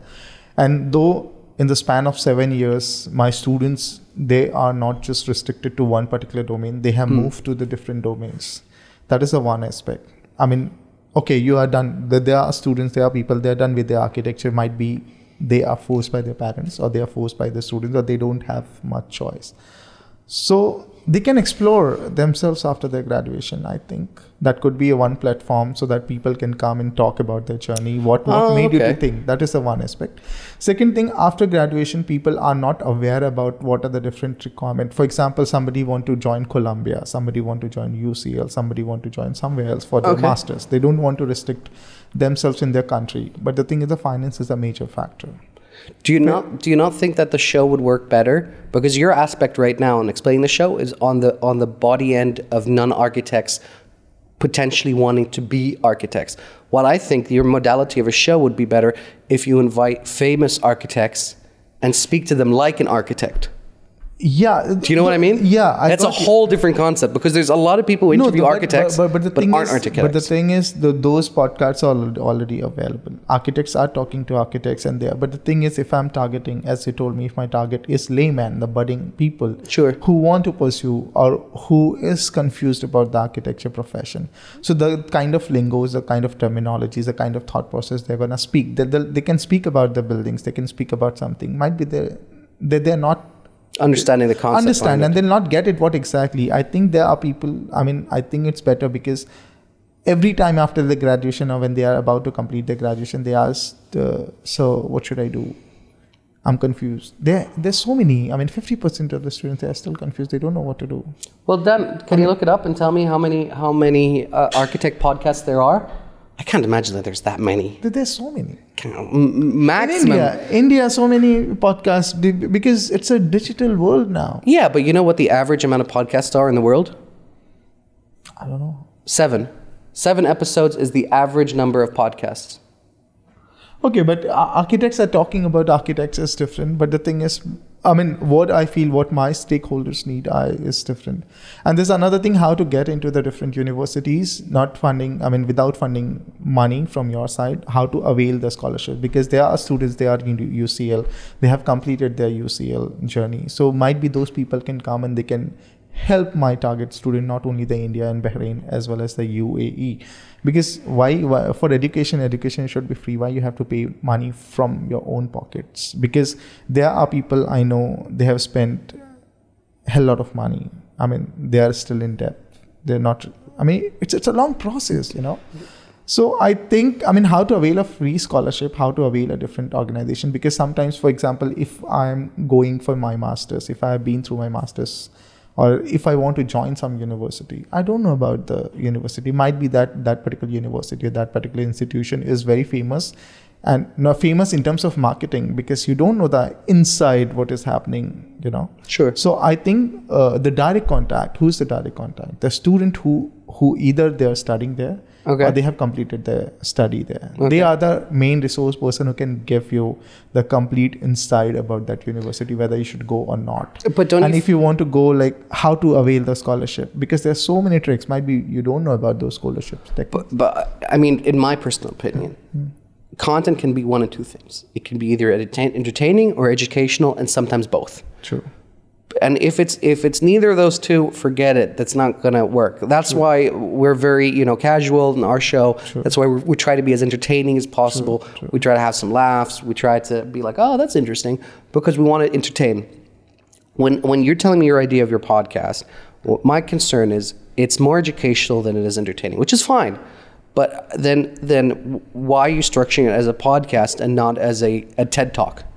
Do you know what I mean? Those are very different animals. Yeah, TED Talk is like a journey. Exactly. But podcast is like a kind of guidance. Conversation. It's like, okay, it's not just, this is just a basic idea, because I never thought about that. You asked me, there's something is like ticking my mind, okay, because I'm not trying to shit on your idea, by the way. No. I'm not, general conversation. Might be because you are doing this thing, you can help me, or might be you can help other way, because it's always to be interact with the people who have experience. They can give you the exact situation, exact pros and cons. It's not like, for example, if I'm thinking something, it's not possible it should be a perfect, It doesn't matter whether that will fit into the context as well. Might be people will not watch.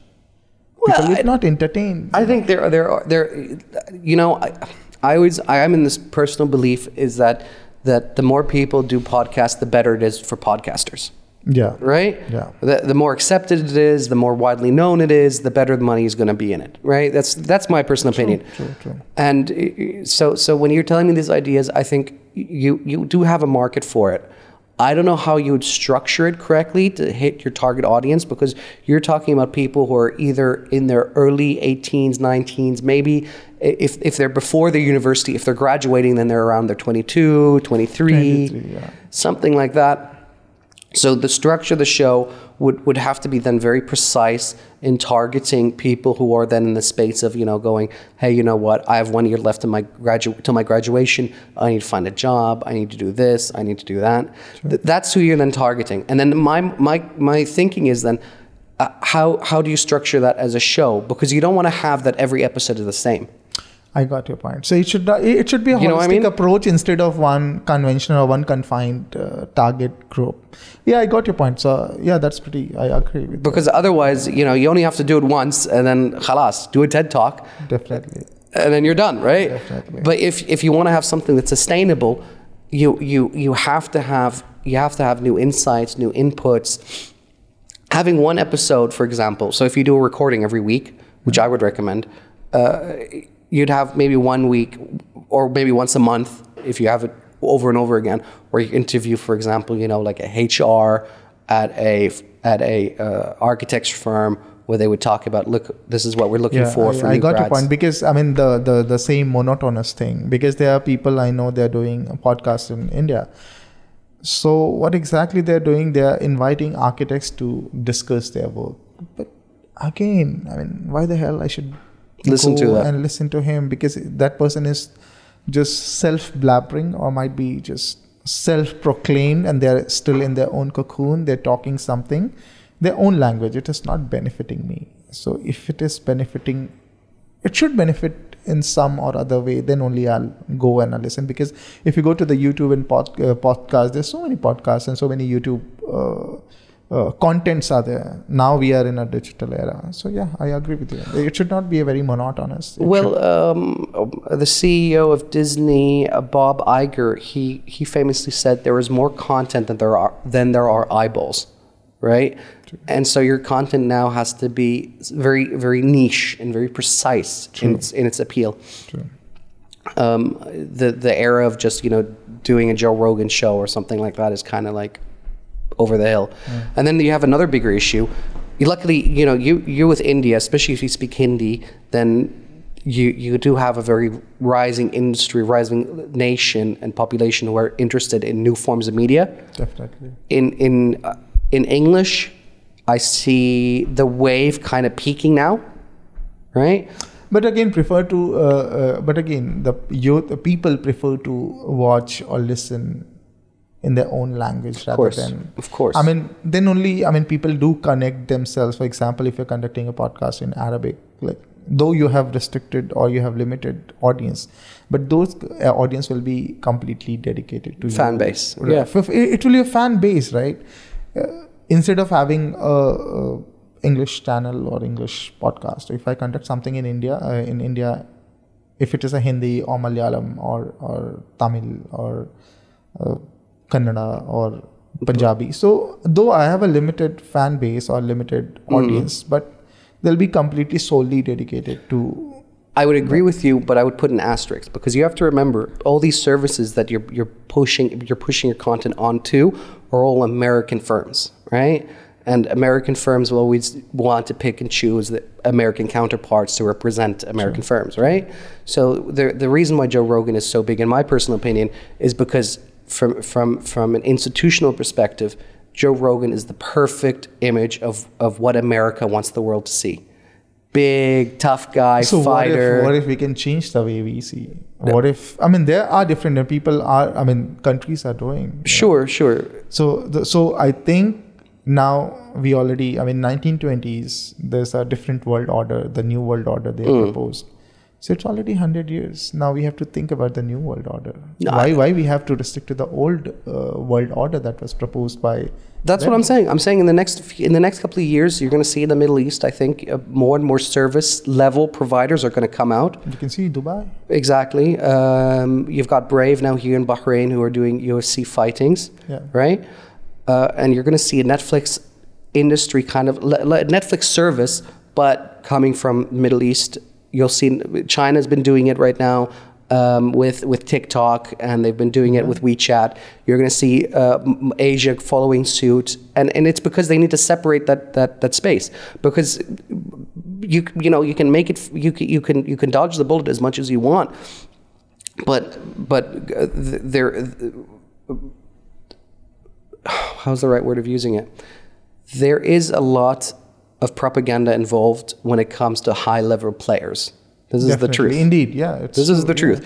And this is what my point was with Joe Rogan. You know, if the U.S. government didn't want Joe Rogan, if they didn't want that appeal to come out internationally, he would have been canceled a long time ago. You would never have even heard of his name. But because he has an American flag in the background, you know, but that's the whole thing. That's the whole thing. But the thing is, the world is changing now. Absolutely. I mean, you can see the recent.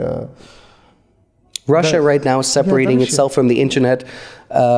India right now has been in long talks for a long time with Twitter. Now, I mean, earlier in India we used to have the MasterCard and Visa card. Right? Now we have RuPay card. RuPay is like rupiah.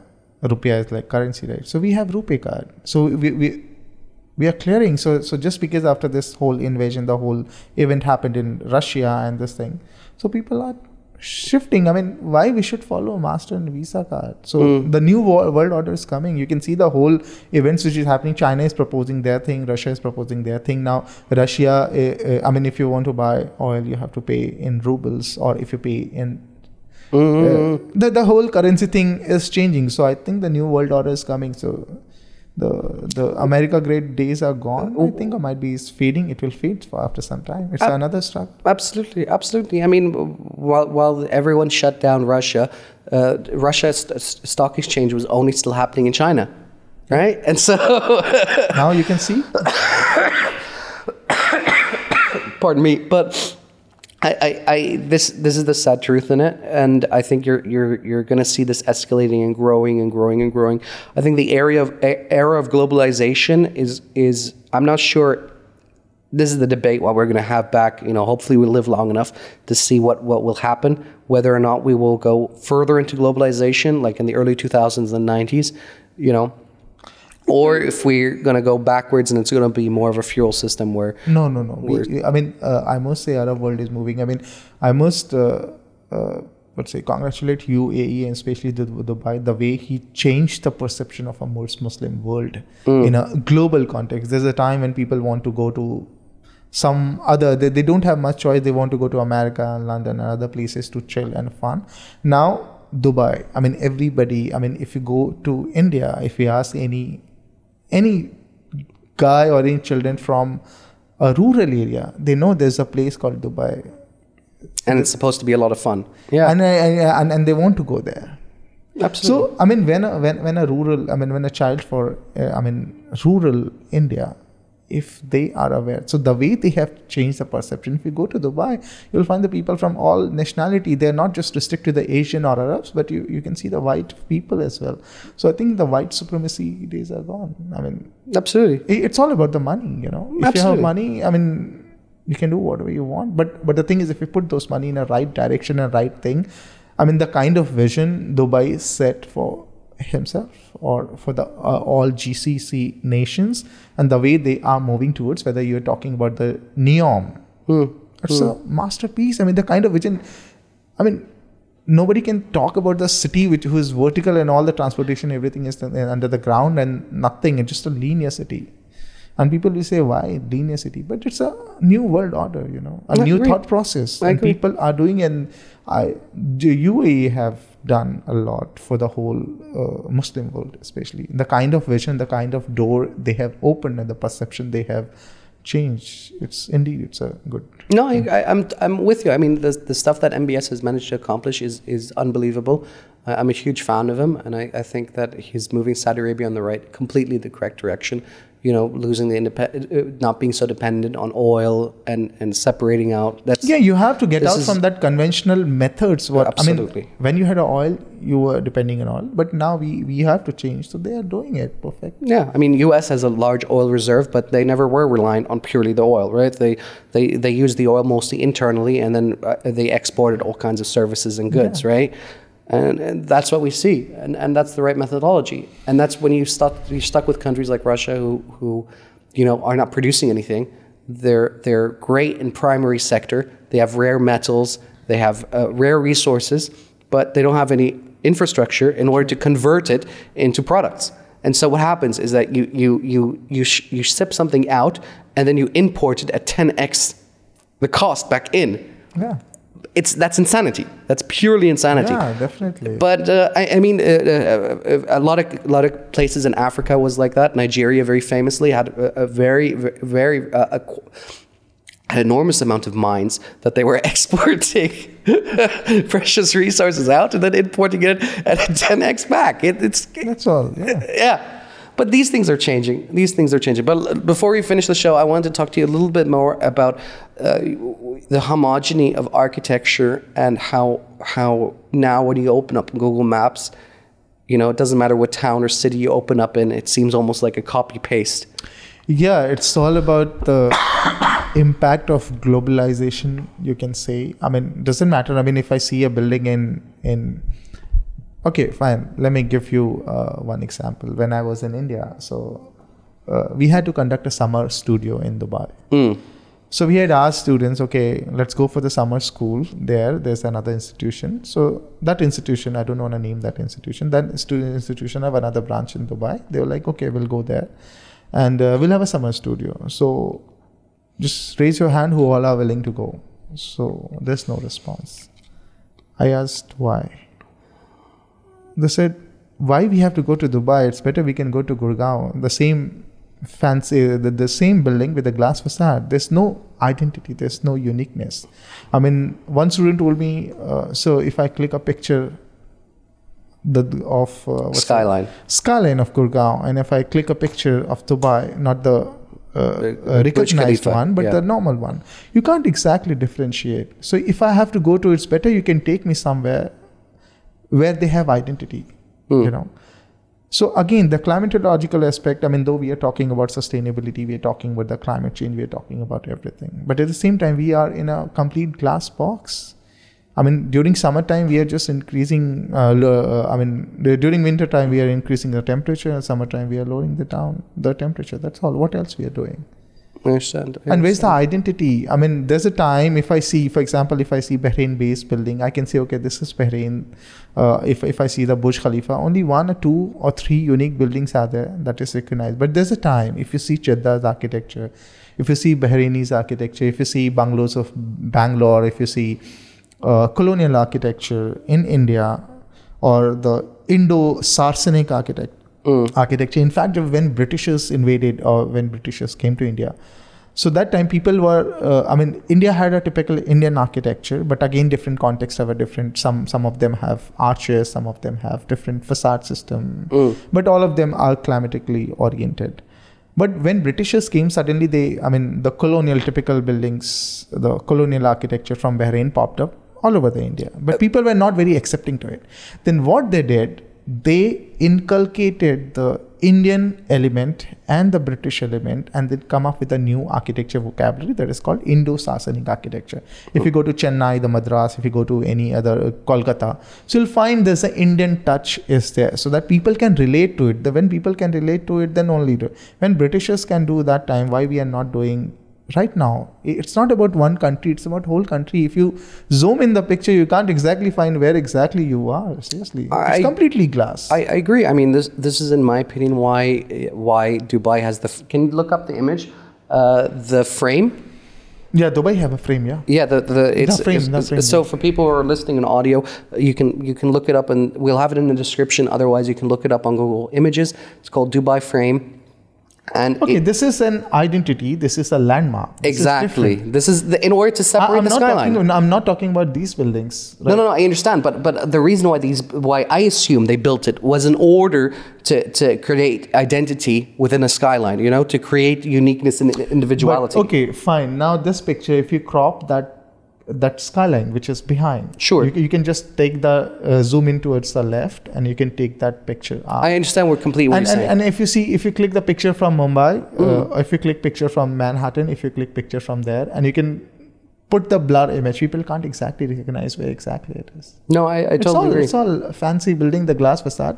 But I think we should understand that the Europe or the America have different climates. They have different climates. Fair. So it's perfectly okay to put the glass. So I generally, every time I ask my student, don't put glass everywhere. Where's the roots? Where's the Bahraini thing?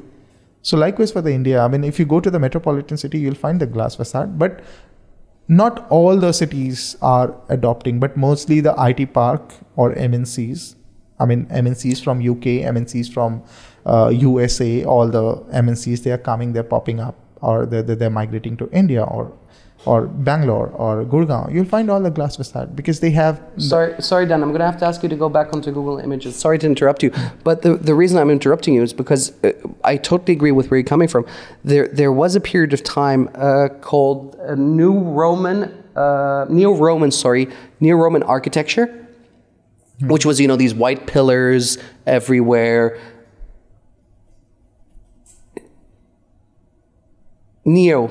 Neo-Roman architecture.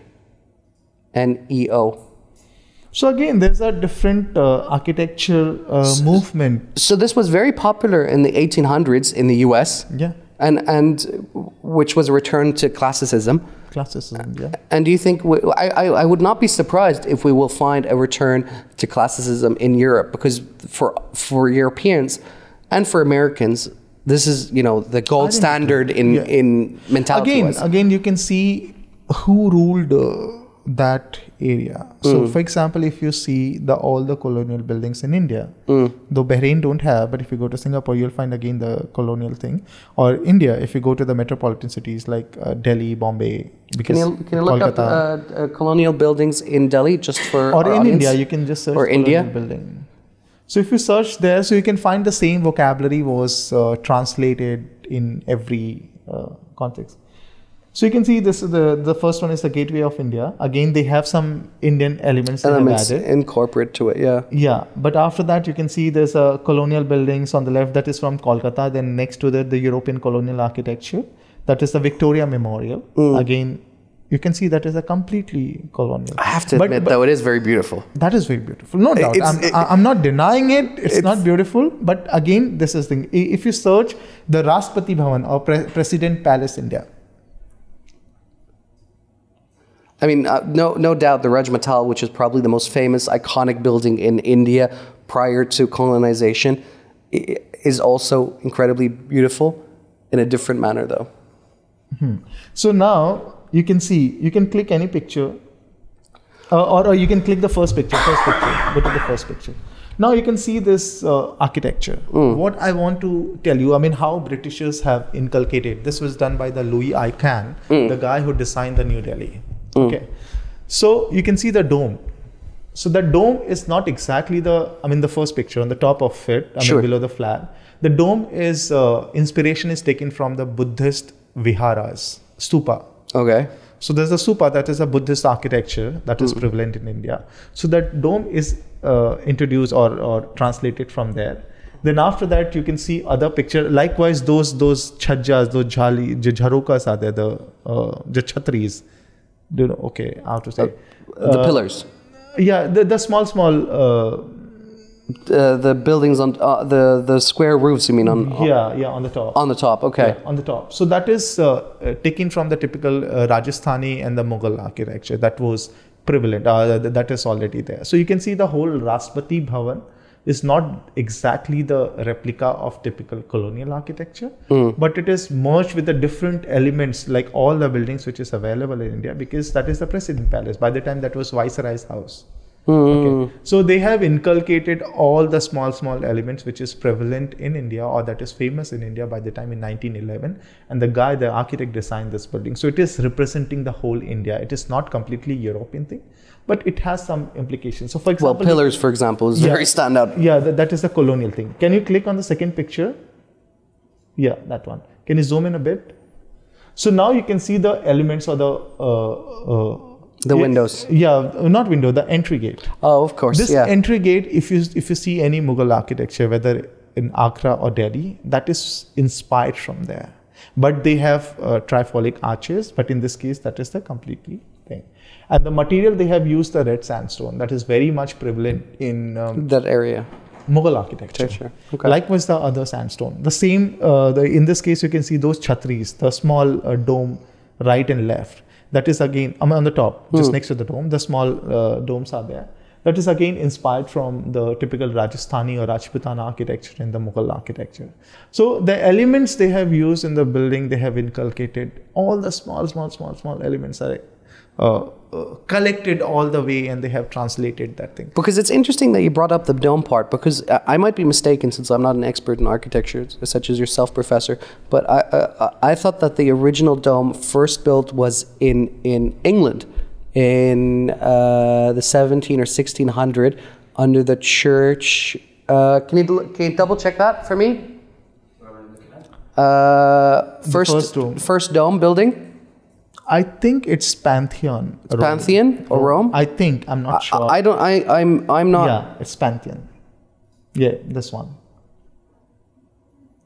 The Pantheon. Yeah, the Pantheon. So I remember there. Can you type in first dome building, London? Because I watched a documentary over it, and I don't remember what made it so special. Maybe because of how it was built at the time. Not Millennium Dome, no. It was from the church. I forgot the name of the church. St. Paul's Cathedral? Yeah, St. Paul's Cathedral. I remember watching a documentary about St. Paul's Cathedral. And I don't know why the dome was special, but I'll have to find it out for you.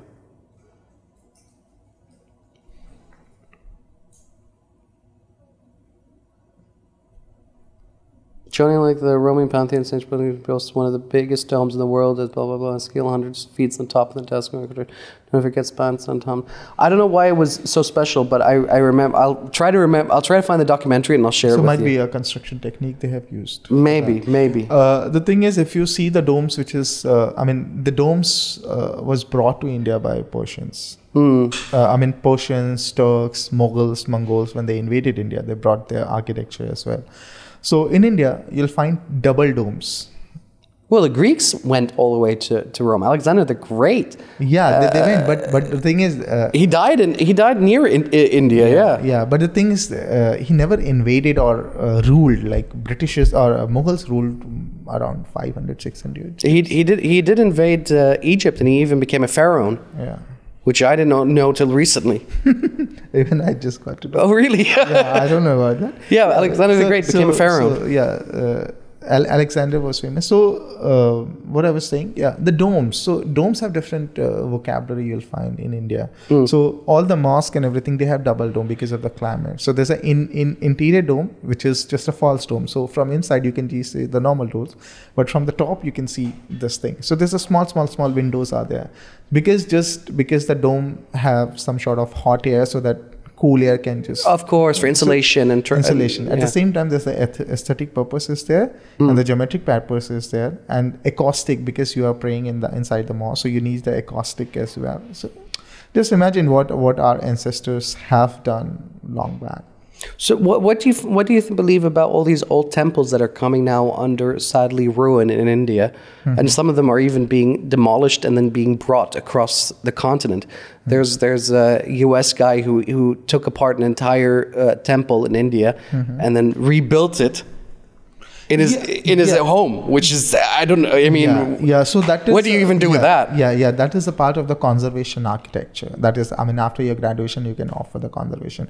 So what they do, basically, prior to that, there are different authors or different people, they have documented the building, they have listed the building. For example, Sir Syed Ahmad Khan, he documented all the mosque and everything in Delhi, all the mosques, all the old structures or Islamic architecture that was there or that is there in Delhi. So there's a book is there. So I mean, if you flip and you can just check out whether those monuments are there or not.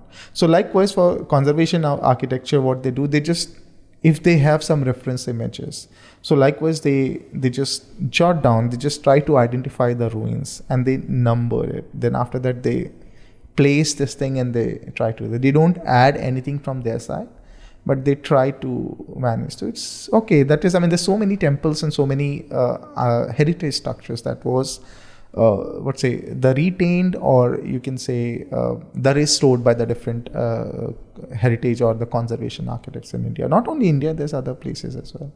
Oh, wonderful. No, wonderful. So two people. One is the people, there's an Archaeological Survey of India, there's an archaeologist, and there's a conservation architects. Conservation architects can construct the building, and archaeologists can read those tiny details and all those things and say, okay, this element from there, this element from there, this element from there. So there's again, architecture is all about a coordination and a process. So yeah. Beautiful. Well, before we end the show, is there anything you'd like to add, by the way? I'm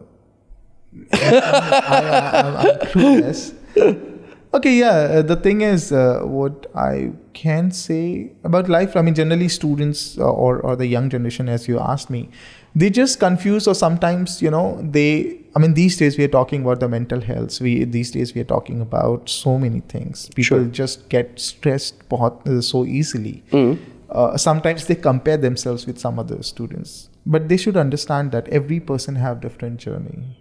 Your journey is different, my journey is different. Might be, right now I'm sitting in Bahrain, so might be my colleague is sitting somewhere in India, or might be my colleague is ahead of me and they're sitting somewhere in USA. So everybody have different struggle and different journey. So never compare, because you are precious. You have different journey. Your destiny is different, others' destiny is different. And we do compare. Sometimes, money is not everything. There's a very famous reel like, Habibi, if you have money, come to Dubai if you want to have a luxury. But money is not. But the thing is how much you are satisfied with your life. That is important. And always stick to your roots, because sometimes we just got disconnected from our roots, whether in daily life or in architecture or non-architecture thing. We just forget our roots. When you don't have your roots, then where's your identity? You are no one. You're just another person. A person who belongs to the lower strata, a person who, if you see all the successful people, everybody is still connected to your roots. So always stick to your roots. You have your roots, and that is your identity. That is very much required. People don't get it, and people do think, okay, if you have money, or if you have power, you can conquer the whole world. But the thing is, you should understand the power. People who have power, they can't even walk on the street unguarded. So what is the point of having a power? You can't walk. I say that a lot of times to people who say, I really wish I was this famous or this rich or this stuff or this stuff. I always ask them, I say, listen, do you really think that Bill Gates or Jeff Bezos is happy? Do you really think that they like having to walk around? Yeah, it's happiness. It's about satisfaction. How satisfied you are life with it. For example, I'm stick to yours. Burger, pizza and other thing can't give me a satisfaction unless I'll have something like rice, dal and some veggies absolutely. From my thing. That will give me more satisfaction. Doesn't matter I roam around here and there. Sure. Sometimes by the end of the day I prefer to sit on the floor and I want to eat on the floor, because that's my root. That is my tradition, Sure. So sitting in a dining table, that is again colonial mindset. That's not my roots. So, people do think about the power or money. The thing is, if you have money, are you sure you're happy? No, that's what I was trying to say, is that those people have, Jeff Bezos is not able to go to the bathroom by himself, right? He has like a whole team. So if you have power, you are a powerful person of this country, but you can't walk unguarded or in your kids, country. Not even your kids, not even your family. No one. Then what is the point of having that power? Money. Isn't that crazy? And isn't it crazy? Like, people do talk about, okay, if I have money, I'll be more happy. But the thing is, if you go on a street, I'm not talking about Bahrain because I don't see any poor people here. But if you go in India, you don't find people or the poor people or the rich people, they're laughing or they're happy. But the thing is, if you go on a street, you'll find people, though poor. They don't have food to eat. But the thing is, they're happy. The kids are dancing on the street. That is the happiness. Not sitting in a very cozy or like a glass box with full AC, eating some garbage or junk food or watching a TV. No, I agree with you. Where is the happiness? Are you happy from inside? I agree with you. A lot of people just live in cages. It's very strange. Yeah, we live in a cages. That's not about a lot of people. We also belong to the same. We live in a cages. Where's the happiness? So understand who you are. Where's your roots? And just be happy. Live humbly. Talk to humbly. Live simply. Me and Dan even talked about it. We said, in a dream world, we would be doing the show outside. Yeah. Right? But it's not possible, sadly. Life is fragile. Live your life the way you want to. Not what social media. Social media is myth. Social media is myth. Sometimes, one fine day, I'll give you one example. In India, I was taking one architecture and journalism subject. And I posted one video. That was the old video from somewhere. And I just tagged this location and I added a music. It was a normal story. And by mistake, I was late in that class, like 5 minutes late. My students thought, okay, I think I'm not going to take class because I'm holidaying somewhere else. That is a myth. The thing is, don't follow what social media or Instagram. Yeah, I totally agree. Is creating a memory. It's all myth. Then the moment I entered, they were like, "Are you here?" We thought, who told you? Just because I posted a video, it doesn't mean I'm roaming survey. It's like that's what I wanted to teach you, how social media have impacted your life and our life. Because we are ready to believe whatever people are projecting. By the way, I live a life now that every day I delete my Instagram and TikTok and all this app. And every day I re-download it because I only want to use it for when I have to check a message. And I try to only look at it 3 or 2 times a day. Yeah. So I'm constantly deleting it and re-downloading it because I know I can't control myself to not find myself going like, oh, you know what? I have 5 minutes. Let me check what's going on. Because that 5 minutes turns very quickly into half an hour, into an hour. So, we live in a world that was framed by someone else. And we got envy. We like, oh, I want to live that life. I'm not happy. Which isn't a real life anyways. Which is not a real life. But the thing is, at the same time, the kind of life you're projecting or the kind of life I have, might be there are a hell lot of people, n number of people who are in the street, they see, okay, this guy or you, they'll say, okay, I want to live their life, but we are not happy with their life because it's all fake. But what you're also seeing is only the best part. That's best part. Right? You're not seeing like... So now what I am trying to say, the journey, sure, and the process. So don't compare yourself with someone else. Don't just got fascinated by someone's story. Might be it's a fake. I agree. No, it's like, those holiday pictures because it's always, everyone who looks at it goes, oh, beautiful beach, whatever, but they don't see like the whole 2-hour trip to get there, the 8-hour flight. That's perfectly all right. The airport. That is just one picture, but the rest of the day he was just struggling on his boat. I totally agree with you. Yeah. I totally agree with you. But for whatever reason, people have this weird mentality. It's not mentality. This is what the whole social media impacted people's lives. So don't compare yourself with anybody else. Just live your life the way you are and be happy. If you are happy, your parents are happy. If you have a spouse or your children, they are happy. That is enough. It is so weird because I see it in my family that we won't even talk to each other. We'll just eat dinner and stare at a phone, which I find so bizarre. Because why are we even like in the same room together? Then what is the point of staying? And second thing, we do compare. Okay, that person is wearing Zara. Another person is wearing this thing. But might be that person don't have a responsibility. Might be, sure, if you're a people, you have a family to feed. Sure. If you're not able to feed your family, then what is the point of wearing a Zara or Gucci or Armani? Sure. No, I agree. So that is again an impact of social media. That person is wearing this, that person. If you see in India, like actors, 3 meetings they are attending, 3 days dress they are changing, and that is somehow impacted in a negative way. Well, people are dreaming about that. Let me ask you this before we come to a close. We have an actress coming on to the show soon. I'm not going to say the name. That's going to be a surprise. Mm-hmm. We briefly talked about colonization with her. I forgot the name of the book, the one that everyone is reading. The picture with a guy on a horse. Can you look up colonization book, Dan? I forgot the name of the book. Okay. And my argument to her is from Milton Friedman, who said that the living standards of India, colonization India book maybe.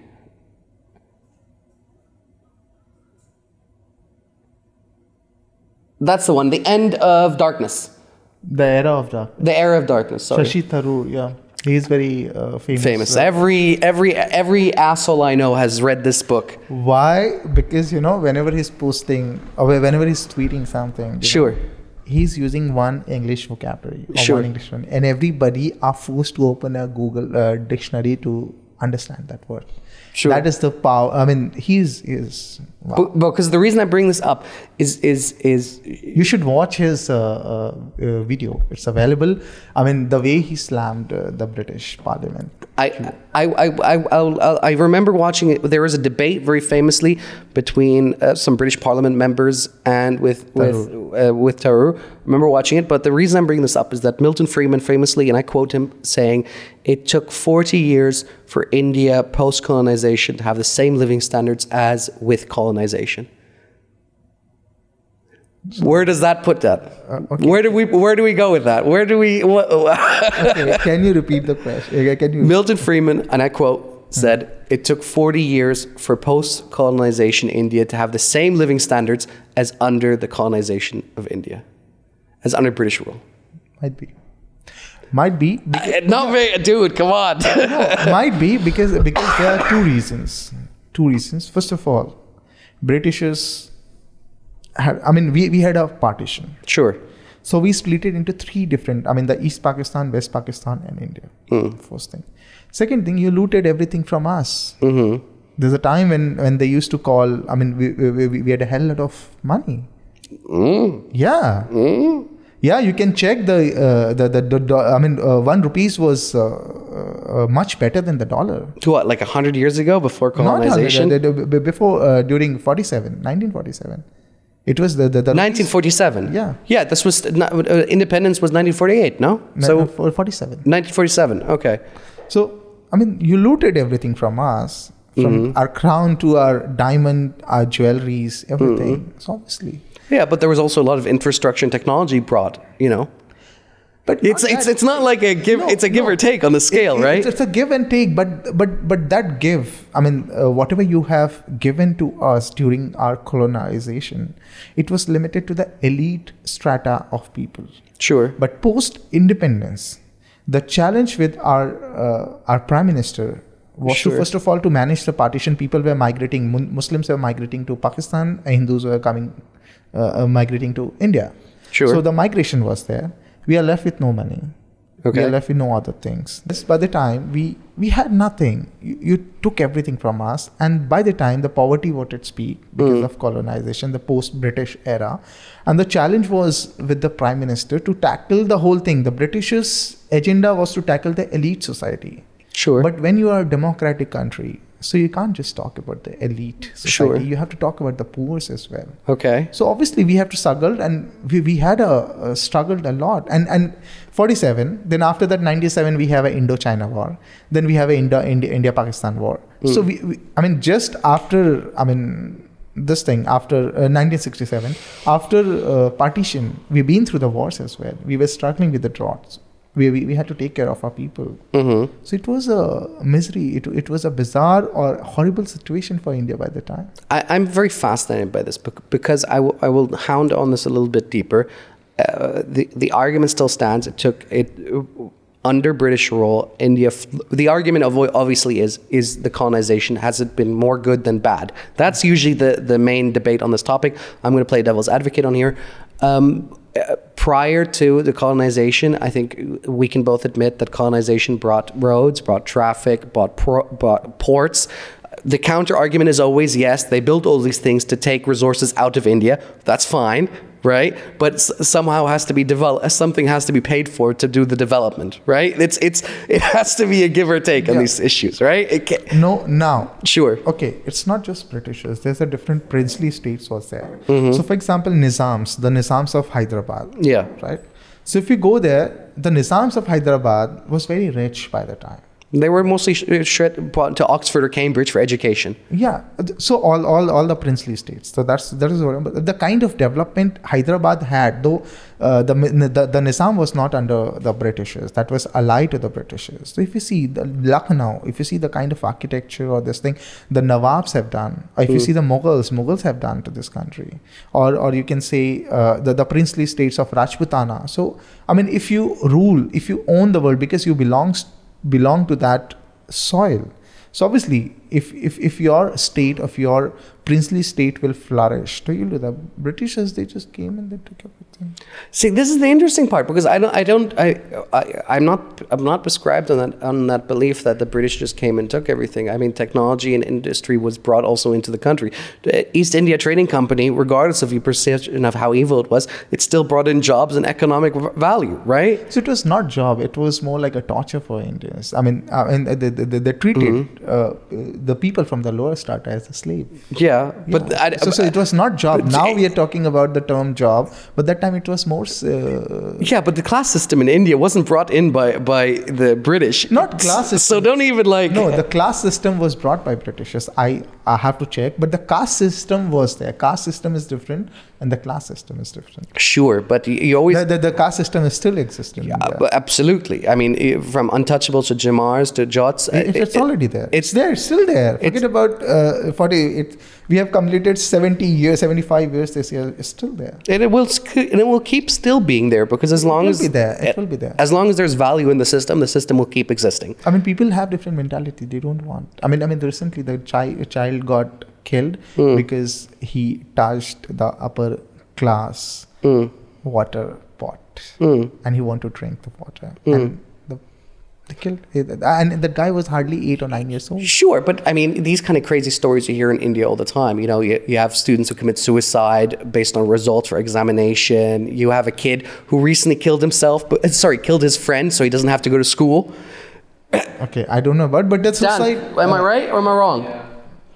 Is it? Okay, I don't know about that, but the suicide. There was a guy who just like built a home on his tree so he doesn't have to talk to his wife. Yeah.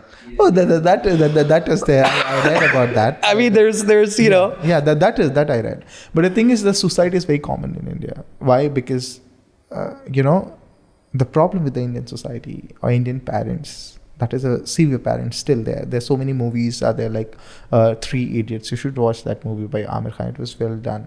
But the thing is, the problem with the Indian parents, they always compare the kids with other kids. Sure. So though when I was there, my aunt used to compare his son with my son. Okay, I scored this much, that guy scored much. She's still, my wife is there, her wife is there.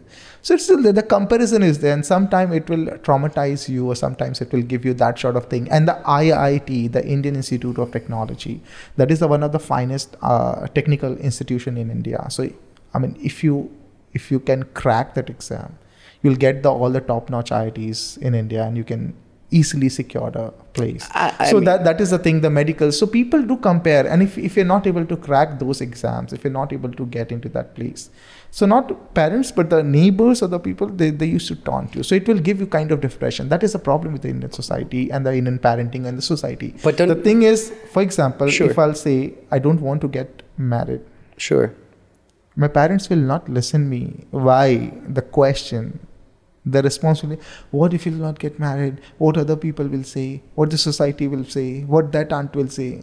I mean, society. Sure. You are a part of society. When you're craving about someone else's child, you're part of that society. So obviously that society will talk. Those people will talk about me if I'll not. So they'll not ask why. The question is what other will say, what other will follow, what other will do. That is the problem with Indian society. From north to south, east to west, it's common. But I will be the devil's advocate again here. Don't you not feel that the competition to this high degree has allowed India's top to be the top of the world? That is fine. Microsoft CEO, Indian. All Google CEOs, Indian. All. Right? Mark Zuckerberg is the only exception really with Facebook on Meta, but his chief of staff is also Indian. So I got your point. I got your point, but you should understand that this is my hand and these are my 5 fingers and all of them are not in same shape, same size, same length. Sure.